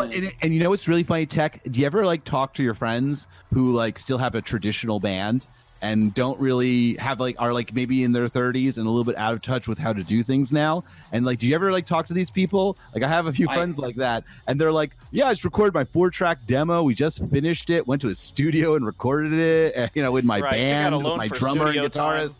Just recorded it. Took us like 8 months to record this album and then get it mastered by a guy in the studio. And like they did all this work. And then I'm like, well, what are you doing now? It's like, well, now we're going to like hire a promoter or something. And I'm like, do you even know what that promoter is going to do for you? And they're like, well, then maybe they'll get us on a Spotify list. I'm like, do you know how much work that takes to even get recognized by those people? Like, I'm like, do you have any social media presence? And they're like, well, I'm like on any of them? Like, you know, just pick one. But like, do you have any social media presence? And like, how are you going to release this album? I'm like, well, we don't. I'm like, you're going to have to reach out to like a Bandcamp that releases other things that are similar. Like, I felt like I was speaking Martian to this person. They're like, oh, they got like exhausted when I explained to them how you have to operate in the current climate of music, right?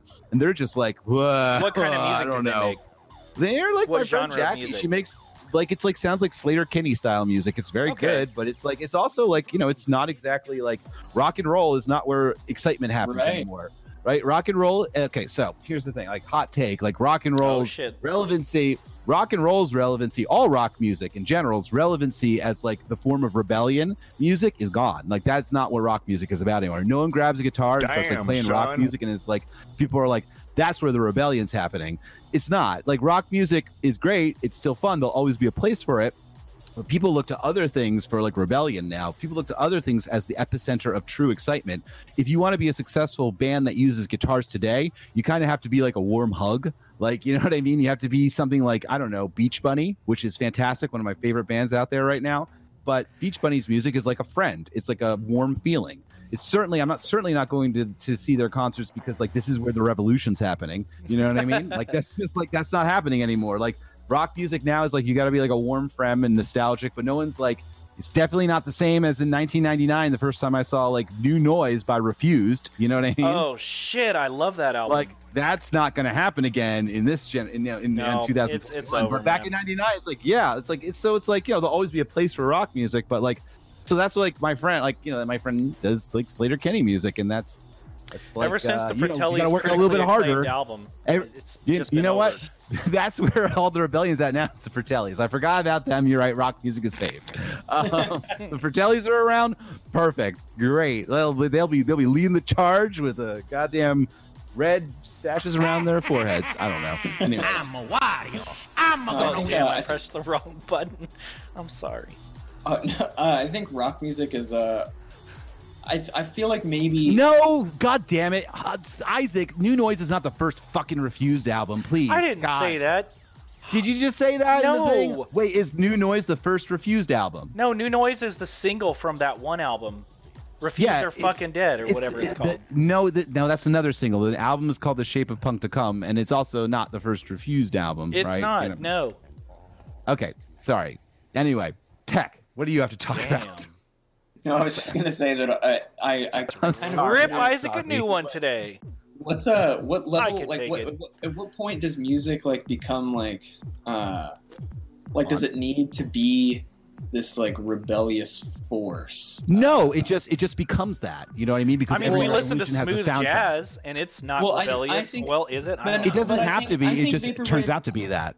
I think Vaporwave unintentionally was so because of its. I still think it is laissez-faire attitude about sampling. True. It still is. I just mean is like that's where the excitement.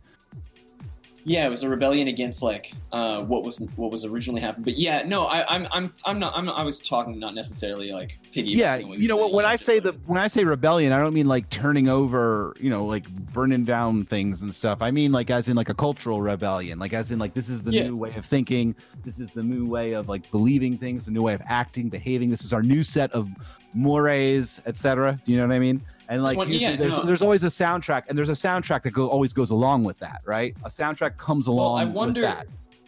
I feel like we would be approaching some type of endpoint with that.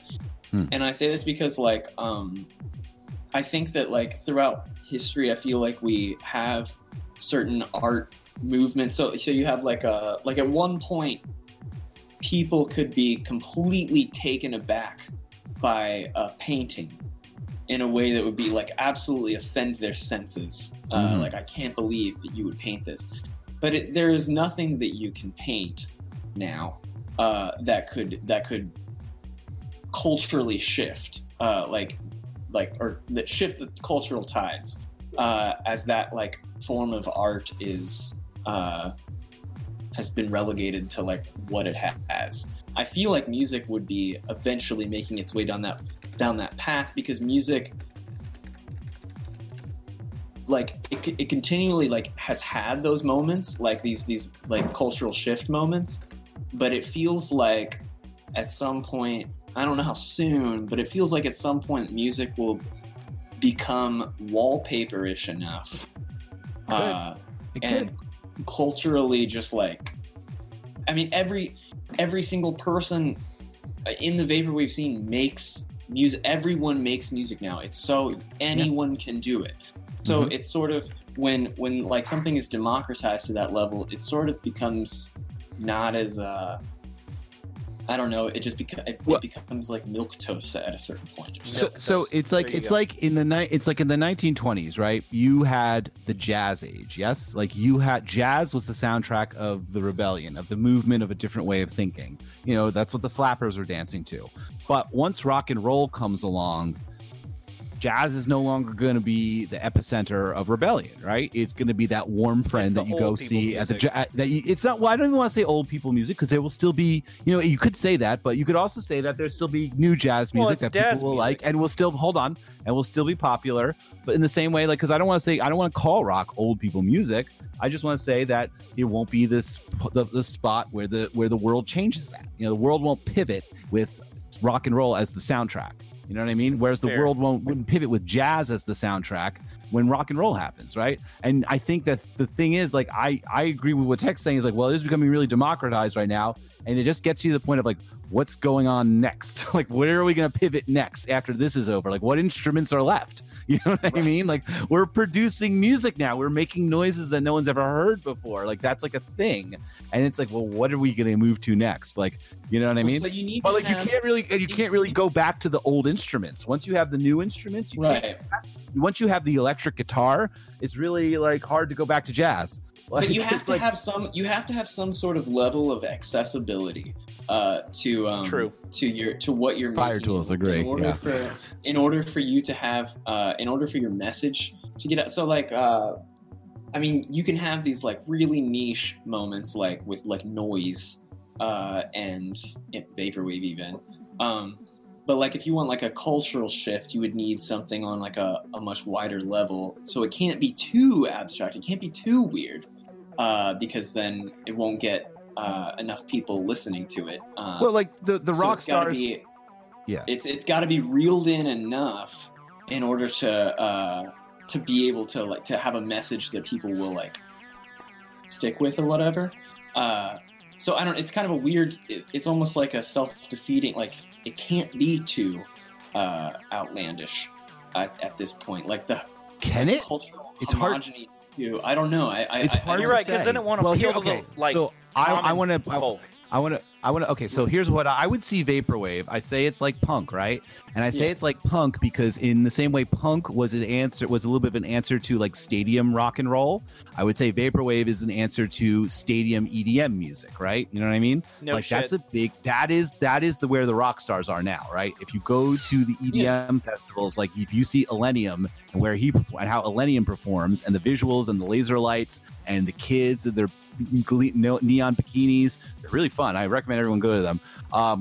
That's where the rock stars are. That's where the kids are going crazy. That's where Gen Z is, right? That's their soundtrack. And like I have no idea where music's going to go ever, because if you had told me 20 years ago that like American dubstep was going to be what the pretty girls were dancing to, I would have been like, no way. Like, what are you talking about with the robot frog noises?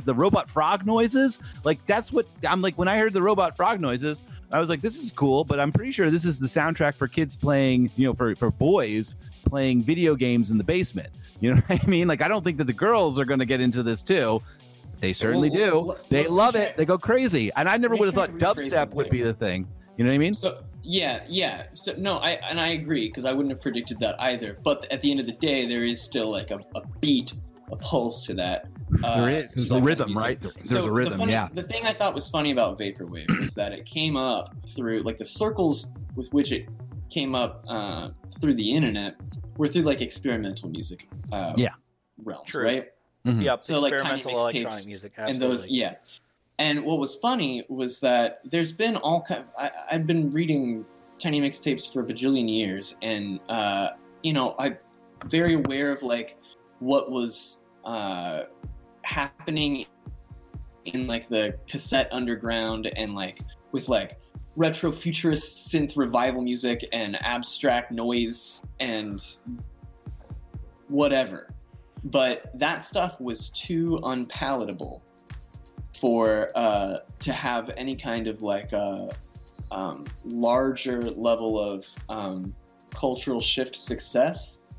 But vaporwave is literally just pre-built. It's ready-made music that is already sonically palatable. It's made out of music that was supposed to be the most sonically palatable music. Right. Made out of music that's sonically palatable. Music, Yeah. jazz. Very good point. You see all these young kids who kind of into not electronic music, but like experimental music or whatever, and they latch on to vaporwave real hard. And it's no surprise, because it simply is the most accessible kind of music from that little world. It's not a surprise to me that vaporwave is more popular than retro futurist synthesizer music.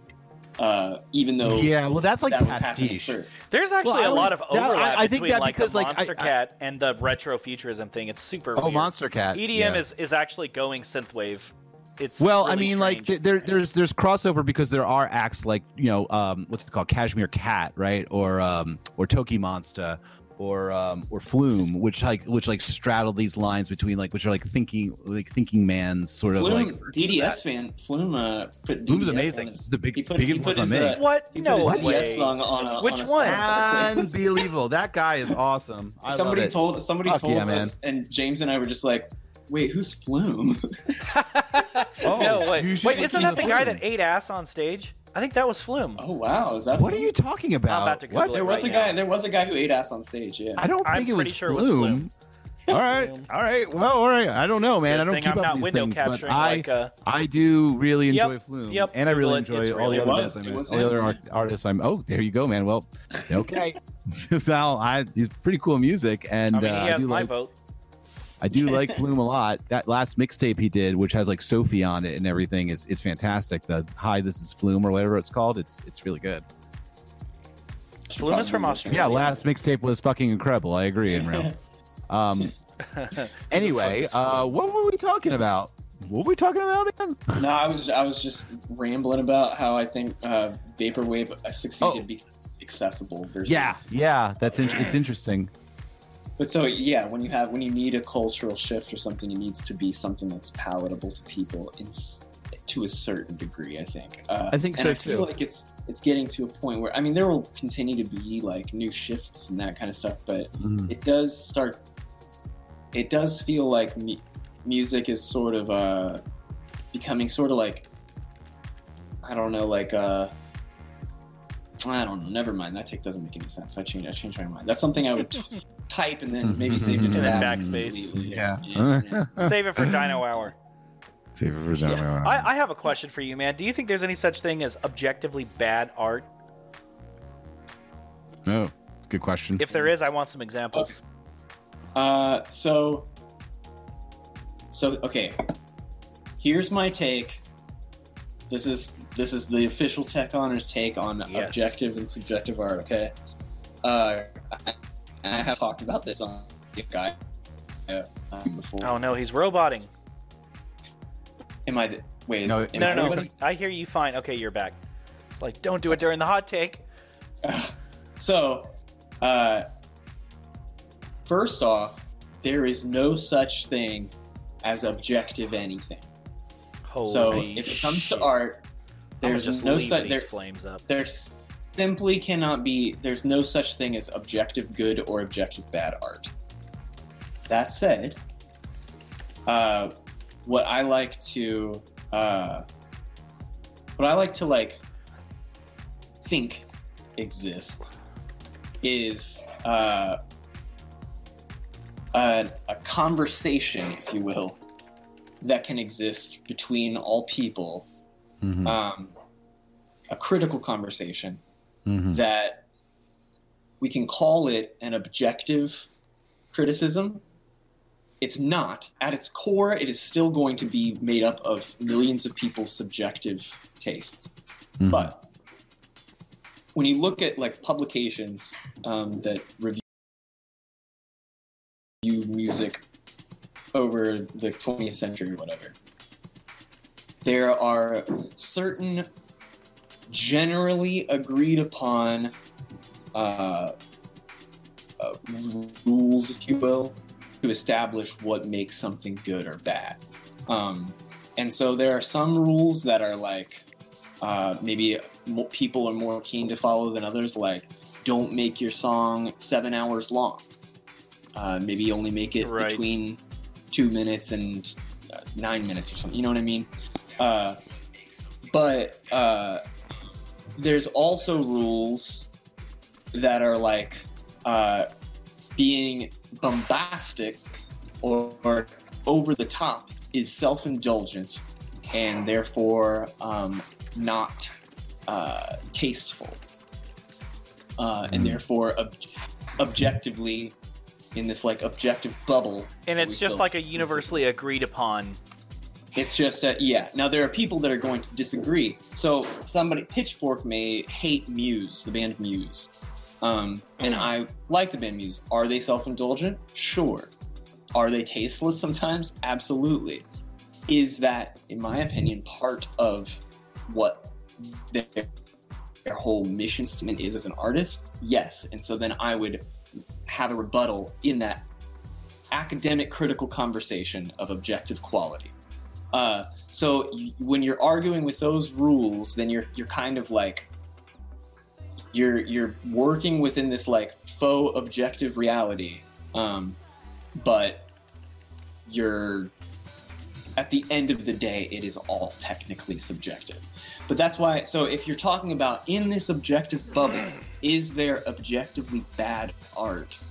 That's a really good way of putting it, is that every one of these things has its own sphere or bubble, and then like these rules crop up within each sphere, and sometimes these spheres don't overlap.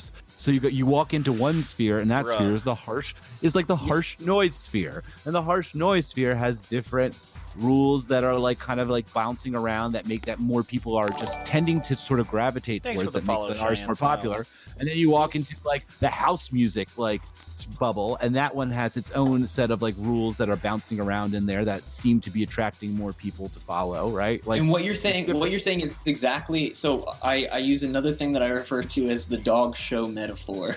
Oh, go on. Tell us about the dog show metaphor, please. Let's talk about the dog show metaphor. The dog show metaphor is that in a dog show.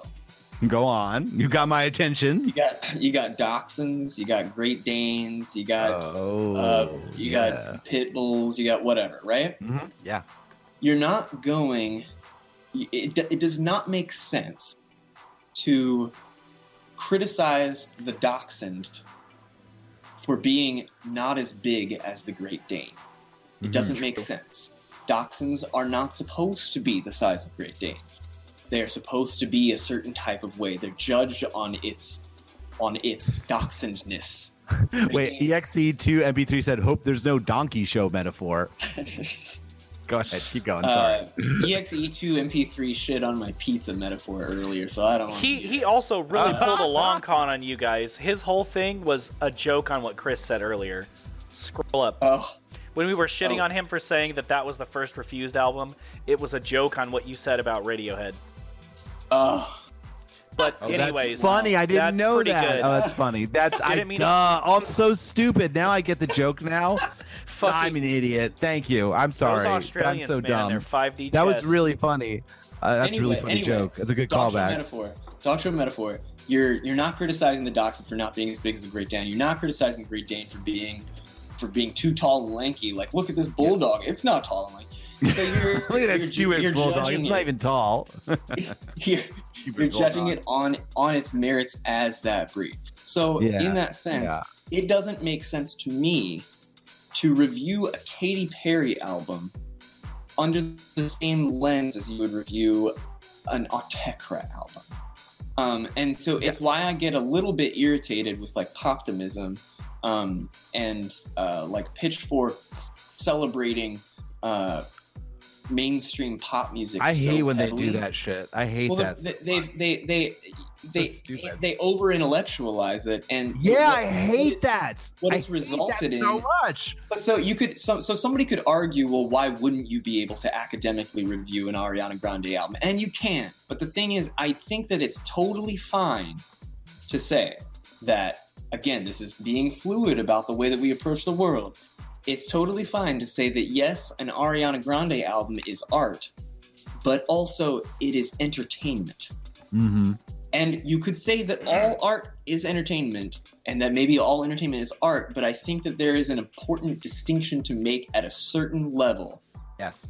Lest you end up with Coachella lineups that are full of absolute dog trash. Yes. Because at one point it wasn't. Oh, man. You know, at some point, if you review these...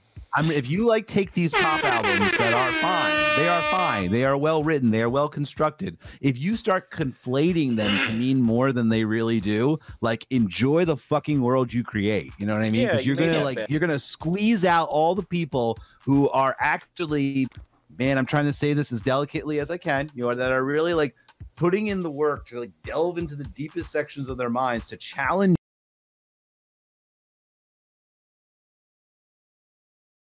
you a lot, you know what I mean, to really just challenge, like when I make music, risks. I'm sure we do as well, like I'm trying to think of a way to challenge people in different ways. Are we okay? I see it's the thing spinning. I'm trying to think of, you're trying to think of ways to challenge people, to make them think differently, to do it in a way that's accessible enough but still experimental. Like you're working hard, and the other people, and like, so when you start thinking about these pop albums the way that the people might think about that, like enjoy the world that you create, because you're gonna like see the emperor's wearing no clothes, and like you made this whole big intellectual statement and threw your support behind these big pop stars, and now that's all you're left with, and you're gonna be like, fuck, the world's boring. You know what I mean? Am I wrong? That's exactly what's happening, and that's why I hate that shit, man. It got me very frustrated, because I did go through a period of time, like in the early 2010s, where I was kind of doing the Poptimist thing, because I was really excited by a lot of what was happening with like artists that were taking sort of interesting risks, like mainstream artists that were taking sort of interesting sonic risks. But then at the end of the day, it's like a sonic risk for like it's barely a risk at the end of the day. It's the most calculated shit ever. It's a calculated risk too. Yeah, it's like they'll get a kick out of this. They'll call me genius. Click. It's a focus group concept. Yeah, they're just fuck them. Not you, but fuck you with these people. Like, whoa, this will be a risk. Now it's like, oh look, it's a little dark when I make the bass like this ever so gently, and people will say I'm a genius and taking witch house cues or some fucking shit. Is that what they were saying about like what's her name, like Taylor Swift? I haven't listened to that new album, but like aren't they like saying shit like that right now? Like, oh, she's doing risks. I'm like, fuck you. It's calculated. It knows exactly what they're doing. There's a whole team. There's a team of people with millions of dollars behind that person. Ghostwriters behind that is not an artistic statement. That is the statement of like hundreds of people, because there are barely any successful artists anymore, right? That are mainstream, like, as it's all being spread out. So like, believe that those major labels are putting millions of dollars in research behind what they want you to think is genius. Fuck that. Anyway, go ahead. Sorry, I'm losing my cool right now. It's very frustrating. It's just been frustrating to kind of watch as like independent journalism and has gone. I hate that shit, man. I saw that too, man. It's because they're losing their momentum. I remember when that was happening. When I saw that happening, I was like, they are losing their footing, right? They have to bring in new fans. They have to bring in new readers. And like, you got to appeal to like whoever's left that might fucking read blogs, right? And like, I could feel it happening when they started over intellectualizing that bullshit and making dumb fucking albums in like the top 10. And didn't fool me. Fuck you. Tech, Nathan really wants you to talk about the Heaven computer. I happen to remember the Heaven computer. The Heaven computer. The Heaven computer is an idea that James and I have often talked about, which is that when you die and you go to heaven, the Heaven computer. Heaven is just a room. The floor is made of marshmallows, but that doesn't have anything to do with anything. I like it though. It adds a little texture to your description of what you're talking about. Right. Yeah. And so there's a computer. And the Heaven computer basically just holds all the data you could ever want to know about your existence, your life, like personal data that could not be cataloged on like Wikipedia or something. So like if you want to know how many times you blinked, or if you want to know how many times you blinked between June 1st, 1991 and June 3rd, 1993. It could tell you exactly that. And then, but more interestingly, it can tell you it can objectively tell you, because it's heaven, so it's God. He's telling God. You. It can objectively tell you your subjective favorite things. So, fun. It says, so you're like, weird, man. How much, what is my 96,221st favorite thing? And then it's like, you type it in and it's like double stuffed Oreos. And you're like, it has it listed. It has it listed. Holy shit! Yeah, and then you're like, wait, is it really? And then you look at one thing underneath it, and it's like, I don't know, Christina Aguilera. Yeah, I kind of like it a little more. I would prefer the double stuffed Oreo to that. But only by a slim margin. Oh, just a little margin. Yeah. The slim margin. And then you look right above it, That's and great. It's like the letter P. And you're like, I guess I do like the letter P. Just oh my god, the letter that's P! Taking me back I love to the way P sounds, and I love how it can be silent occasionally. Where we decided the best letters in the alphabet. Oh gosh. Yeah. So that's the idea of the Heaven computer. That's really so fun. What a fun idea. Do you want to tell me what you have against Salsa-Getty, by the way, since we're almost out of time? What's Salsa-Getty? Salsa-Getty is an like abomination. the best Mexican candy. What are we talking about? It's Mexican candy. I bought it once upon a time because I only had 30 cents, and that's how much it cost, and I couldn't afford any of the real candy. Real candy? This doesn't even count as real candy. It's how bad this is, apparently. It is. I have to try this. It's defined as hot watermelon straws with tamarind sauce. Which doesn't sound like candy. Also, just real quick, it's called Salsa-Getty, which is like salsa and spaghetti. Which I gotta try. I don't know what. Yeah, I don't know why that's. I don't know why that's combined, or why that would be a candy. Squinkles, but anyway, Salsa-Getty. It's very like uncomfortable to say. It's a very clunky word. It is. Someone in the chat won't even eat it. Like portmanteau. I opened it up. It's a bunch of sweaty. Like sour straw things, but they're not sour. It has literal black pepper on it. Yeah, it's like Sour Punch straws, all folded together in this like intestinal mass, and it's covered in black pepper. And then underneath it, it's covered in black leather. Is what you said? Black pepper. Oh, black pepper. Okay. And underneath the Salsa-Getty is a packet of tamarind sauce, which doesn't taste good. And then you tear it open and you squeeze it on it, and then it looks like it's like this like dark red on top of pink mass. Really aesthetically displeasing as well. horrendously so. It's like it's sweating and quivering as you pour this on top of it. I am curious though, why are you such a fan of this? Oh, I fucking love it, dude. I have to eat this. Umami. I can't wait to try this. It's spicy. Really? It's kind of salt. It's salty. It's tangy. It's got everything. It's even got a little bit of sweetness. It's got the whole flavor palette. It's got everything. You're missing out, dog. It's got everything, according to Isaac. I just want sweetness in my. All right, in so my candy. what's sweetness in? Did you say mint? I just want sweetness in my candy. Oh, I don't know why I heard mint. I don't know either. I gotta try Hey, this. it's okay. Umami. Nothing is objective, so I can't even be mad. That's what I always say. Nothing is objective. I can't be mad. That's what I always default to. Hey, don't get mad at me. There's no such thing as objective truth.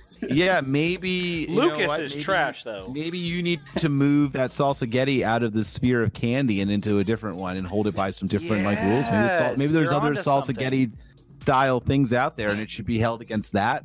That rubric. That's true. I should only be comparing it to other. You shouldn't be comparing it to candy at all. Maybe wrong candies. It's like comparing chocolate to a fruit snack.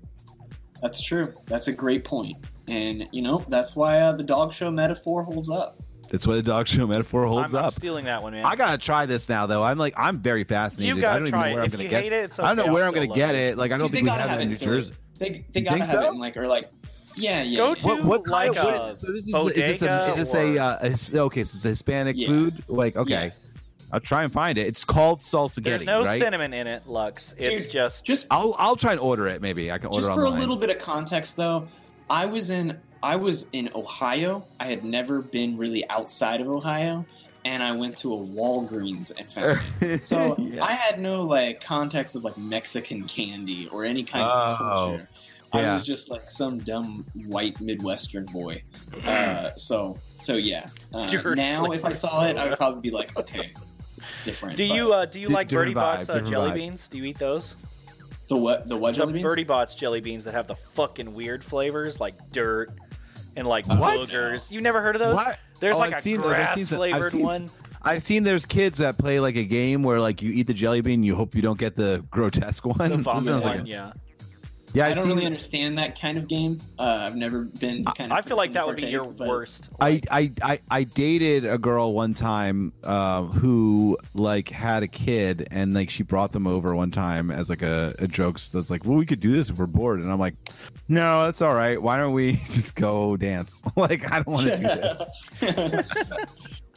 I don't understand that. Bean Boozled, that's what it's called. Do you guys wanna wrap this up, or do you guys want to go a little long? Well, I don't know. You have anything more to talk about? We can keep talking a little bit longer. We usually end the episode with shout outs, so I'll leave that. Tech doesn't have to work or anything, right? So I don't have to work. My throat is dying, though. I will say. Oh yeah. All right, so why don't we wrap it up then soon? So what we like to do, Tech, at the end of every episode is we usually like to give the guest the moment to just say whatever they want, shout out anything, anyone, say whatever you want, and then we take turns doing that. So anything you want to say.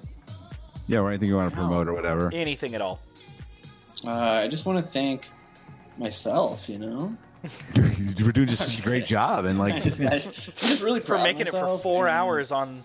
I'd be proud. I would thank myself too if I was did 4 hours of talking. So yes, that's I'm not even kidding now.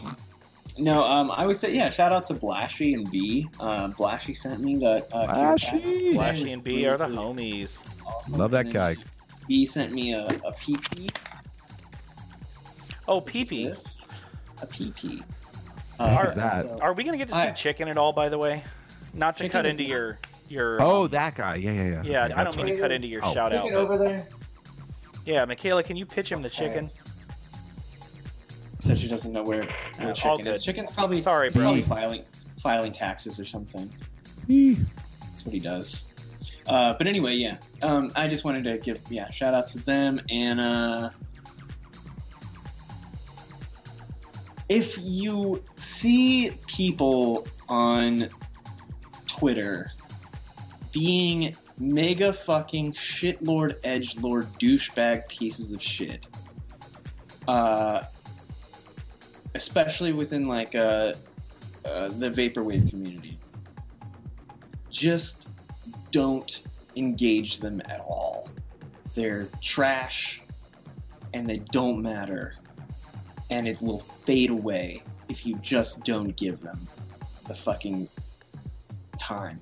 There is a lot of that happening right now by a very small amount of people who just really are so insignificant, and it doesn't, they don't matter. Stop paying attention to them for any reason. Don't dunk on them. Don't reply to them. Don't engage in any meaningful way. It's absolute dog water, dog trash. You don't need to be anywhere near it. And so that's water. Hell yeah, doggy. People just need to learn to keep scrolling, says Christ. Nailed it. Yes. Keep scrolling. Just keep scrolling. Yeah. That would be a, yeah, that's a. Do you have anything you want to promote? Yeah. Join the DDS Discord. Join the Death Dynamic Shroud. $7. The Mix Club. Super reasonable. If you don't want the tapes, you can get the albums for $7. It's $7 a month. If you want the tapes, it's $15. If you want the tapes and a bunch of other stuff, it's $25. But I'm just saying, $7 is what you would probably pay for an album anyway. If you were going to buy one, they're good albums. It's more DDS albums. The Discord community, I cannot stress this enough, is absolutely unbelievable and extremely active. Everyone is super nice. There's no like toxicity there.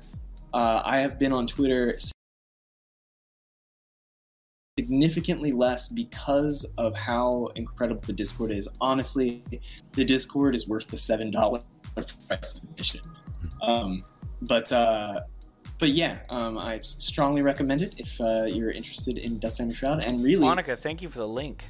Yeah, thank you for the link. $7 if you wanted to join and you don't like it. You instantly get all 15 of our available albums plus the 6 more that we've had since we created the fan club. So then you would have those forever. So even if you only paid $7, you would get a shit ton of music. Anyway, yeah. That's pretty much all I have to promote, I think. Oh, and then welcome to Dino Hour. I stream on 100% Electronica Monday nights at 8 until 10 on a show called Welcome to Dino Hour, where we just talk, and we believe in ourselves. We do indeed. Cool. I've been a fan for quite some time. Thank you again for rating us, bro. Yeah, you absolutely. do it every single time. Thank you again. Yeah. Okay, Isaac, do you have stuff to promote? Yeah, my DJ set that I did for Space Jams. A guy, his name is Jack. Yeah. He does a lot of stuff for the synthwave scene out in Great Britain. I just did a 1-hour lo-fi house DJ set with Space Jams. It is up on SoundCloud. It's got, last I checked, like 600-700 plays. It's good stuff. Some of the best mixing I've ever done. If you like lo-fi house, if you like Ross from Friends, DJ Seinfeld, DJ Sabrina the Teenage DJ, you need to check it out. All 3 of them. One's from Friends, one's Seinfeld, and one is Sabrina the Teenage Witch. Tech, do you not listen to lo-fi house? That's like a lo-fi house thing, man. That's like a thing, yeah. I didn't know. Isaac, do you want to put a link in the chat? I will drop a link, and while I'm talking about that, I will just mention I have a I'm not sure if these things are announced, man. So there's an event coming up. We talked about it last week. Be Careful is organizing the next Homesick. It's announced. You're talking. It's announced. Yeah, that's announced. Yes, you're taking part in it as well. I sent my Witch House set off to Ming Curry already. I'm very proud of it. Lux has heard it. She liked it a lot. I sent you the link. Yes. Let me know what you think when you hear it. I'm pretty proud of it. That's coming in June. We have another event that is not officially announced, but it's going to be a big one coming up in May. It's going to be a Monica, thank you. Monica posted it before I even could. My rig Thanks, rig Monica. Is not as old as yours is, Tech, but it is pretty slow. Finally, this event coming up in May is going to be a event that is going to span the globe.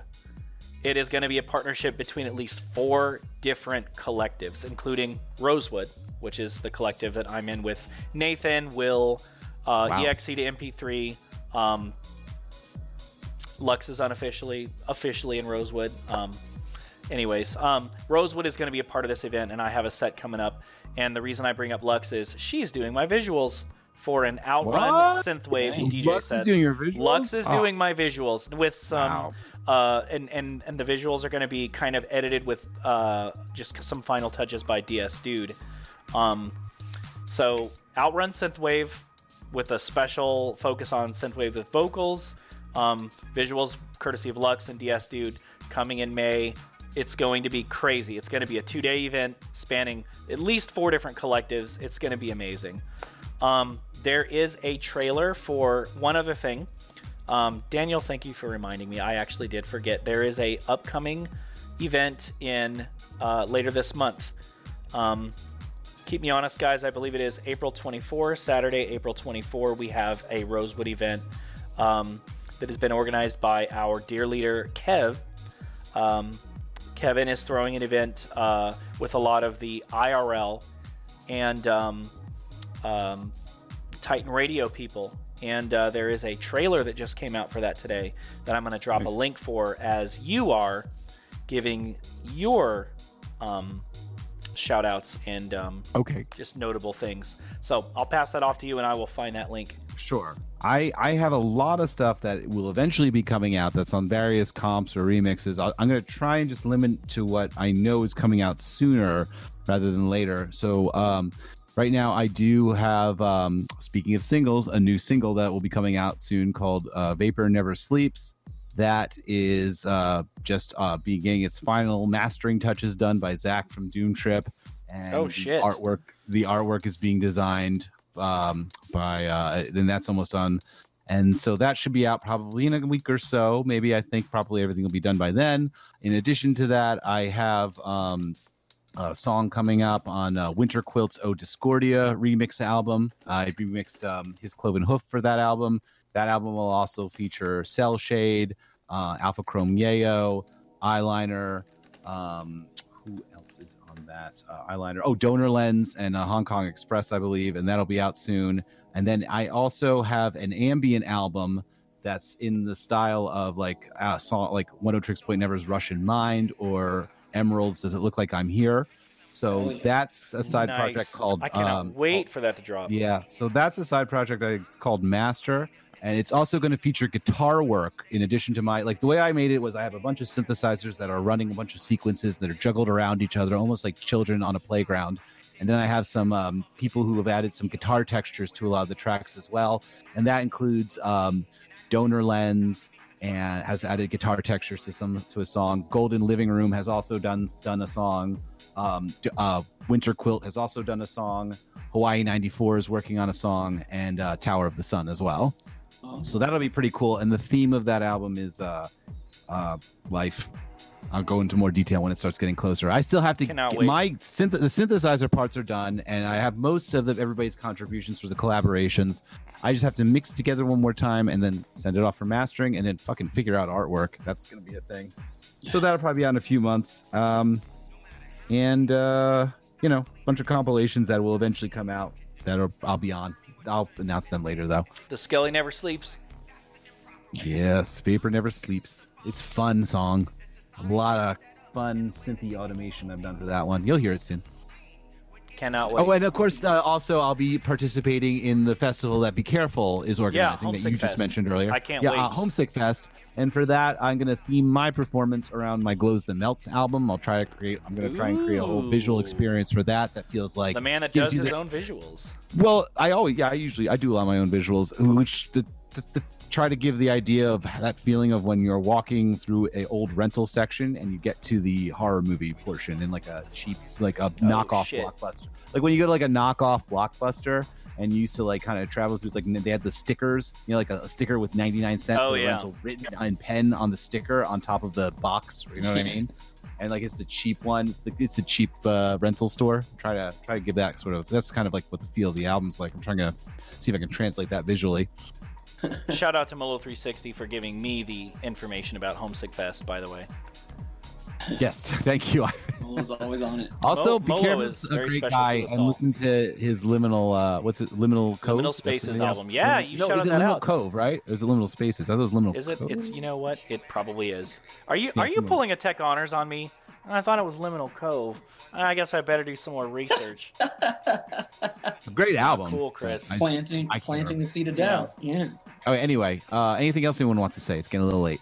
It is getting a little late, and I have to pee. Chris, do we know who is on in 2 weeks? Yes. Have we announced that yet? I do. Oh, I haven't announced it yet. I was just talking to him in a text message. I think that it's time that we get Uniwa on here. Honestly, I think we're going to get Uniwa on here next, and let's have him discuss his experiences in Awesome. Vaporwave and his position. And Uniwa is a fantastic, one of the most brilliant producers out there right now as well. And you know what, man? Like, I think he's going to have a lot to say about what his experience is in this scene. You know what I mean? What it's like heard for it him. here. Monday, 7 p.m. Pacific, the 26th, Uniwa. Go ahead, Tech. What's up? Want to say something real quick. Obsidian Allure said, "Tech, please sing more on future DDS tracks." So that's shout That would be shout great. out. That would be shout out to her. That is my girlfriend, Wendy. She is such a huge Wendy, Death thank you for Dynamic tuning Shroud in. fan. I actually remember bringing her to one of the shows that I was playing, that we were playing with Virtua 94. Shout out Virtua 94. in Philadelphia. Virtua 94. And, like, James was doing a Death Dynamic Shroud performance, and Wendy was like, "I really like this." I'm like, "Oh well, you're gonna have to listen to Butterflies that is the shit. And Well, yeah, she loves that song. Well, I was just gonna say on the new big DDS album, I want to say I sing on 4 songs. Nice. on that. Whoa, you have a beautiful voice. I love it It's when you true, do it man. IRL, man. I saw you at the New Year's Eve it's so- party. Good stuff. Thank you very much. Yeah, no, and trust me, like Wendy has excellent taste in music. Like, you know how we were talking about like pop songs and stuff earlier, and they're like, "Oh, they were over intellectualizing pop music." I'm like, Right. you know, like Wendy doesn't even like know pop music. She doesn't even like. She wouldn't even be able to tell you like about Stays most away. pop music. She doesn't know about it, or she just doesn't like. She doesn't like come across her like. She Yeah. listens to mostly Witch House. Well, then That's she'll it. love my DJ set. Can't wait for you to hear it. Awesome. All right, well, if that's it, I guess we'll go ahead and wrap up this event. Do we have somebody we can raid? Yeah, who Is, can we raid? is 3D Guys, Blast who should we raid? broadcasting? Or is maybe Pacific Plaza Sleep Pattern doing Yeah. something over there? Let me Let me look just and go on see if my- anyone's live. Is anybody doing anything right now? Oh boy, who's is anybody doing Nathan, anything? you're about to stream?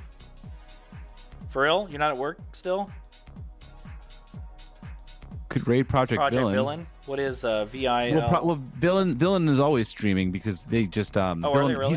they're always they always the stream goes all the time for them. Oh, yeah. okay. Project underscore. Oh man, VILL4IN. All right, let's raid Yeah. them. Shout out Villain.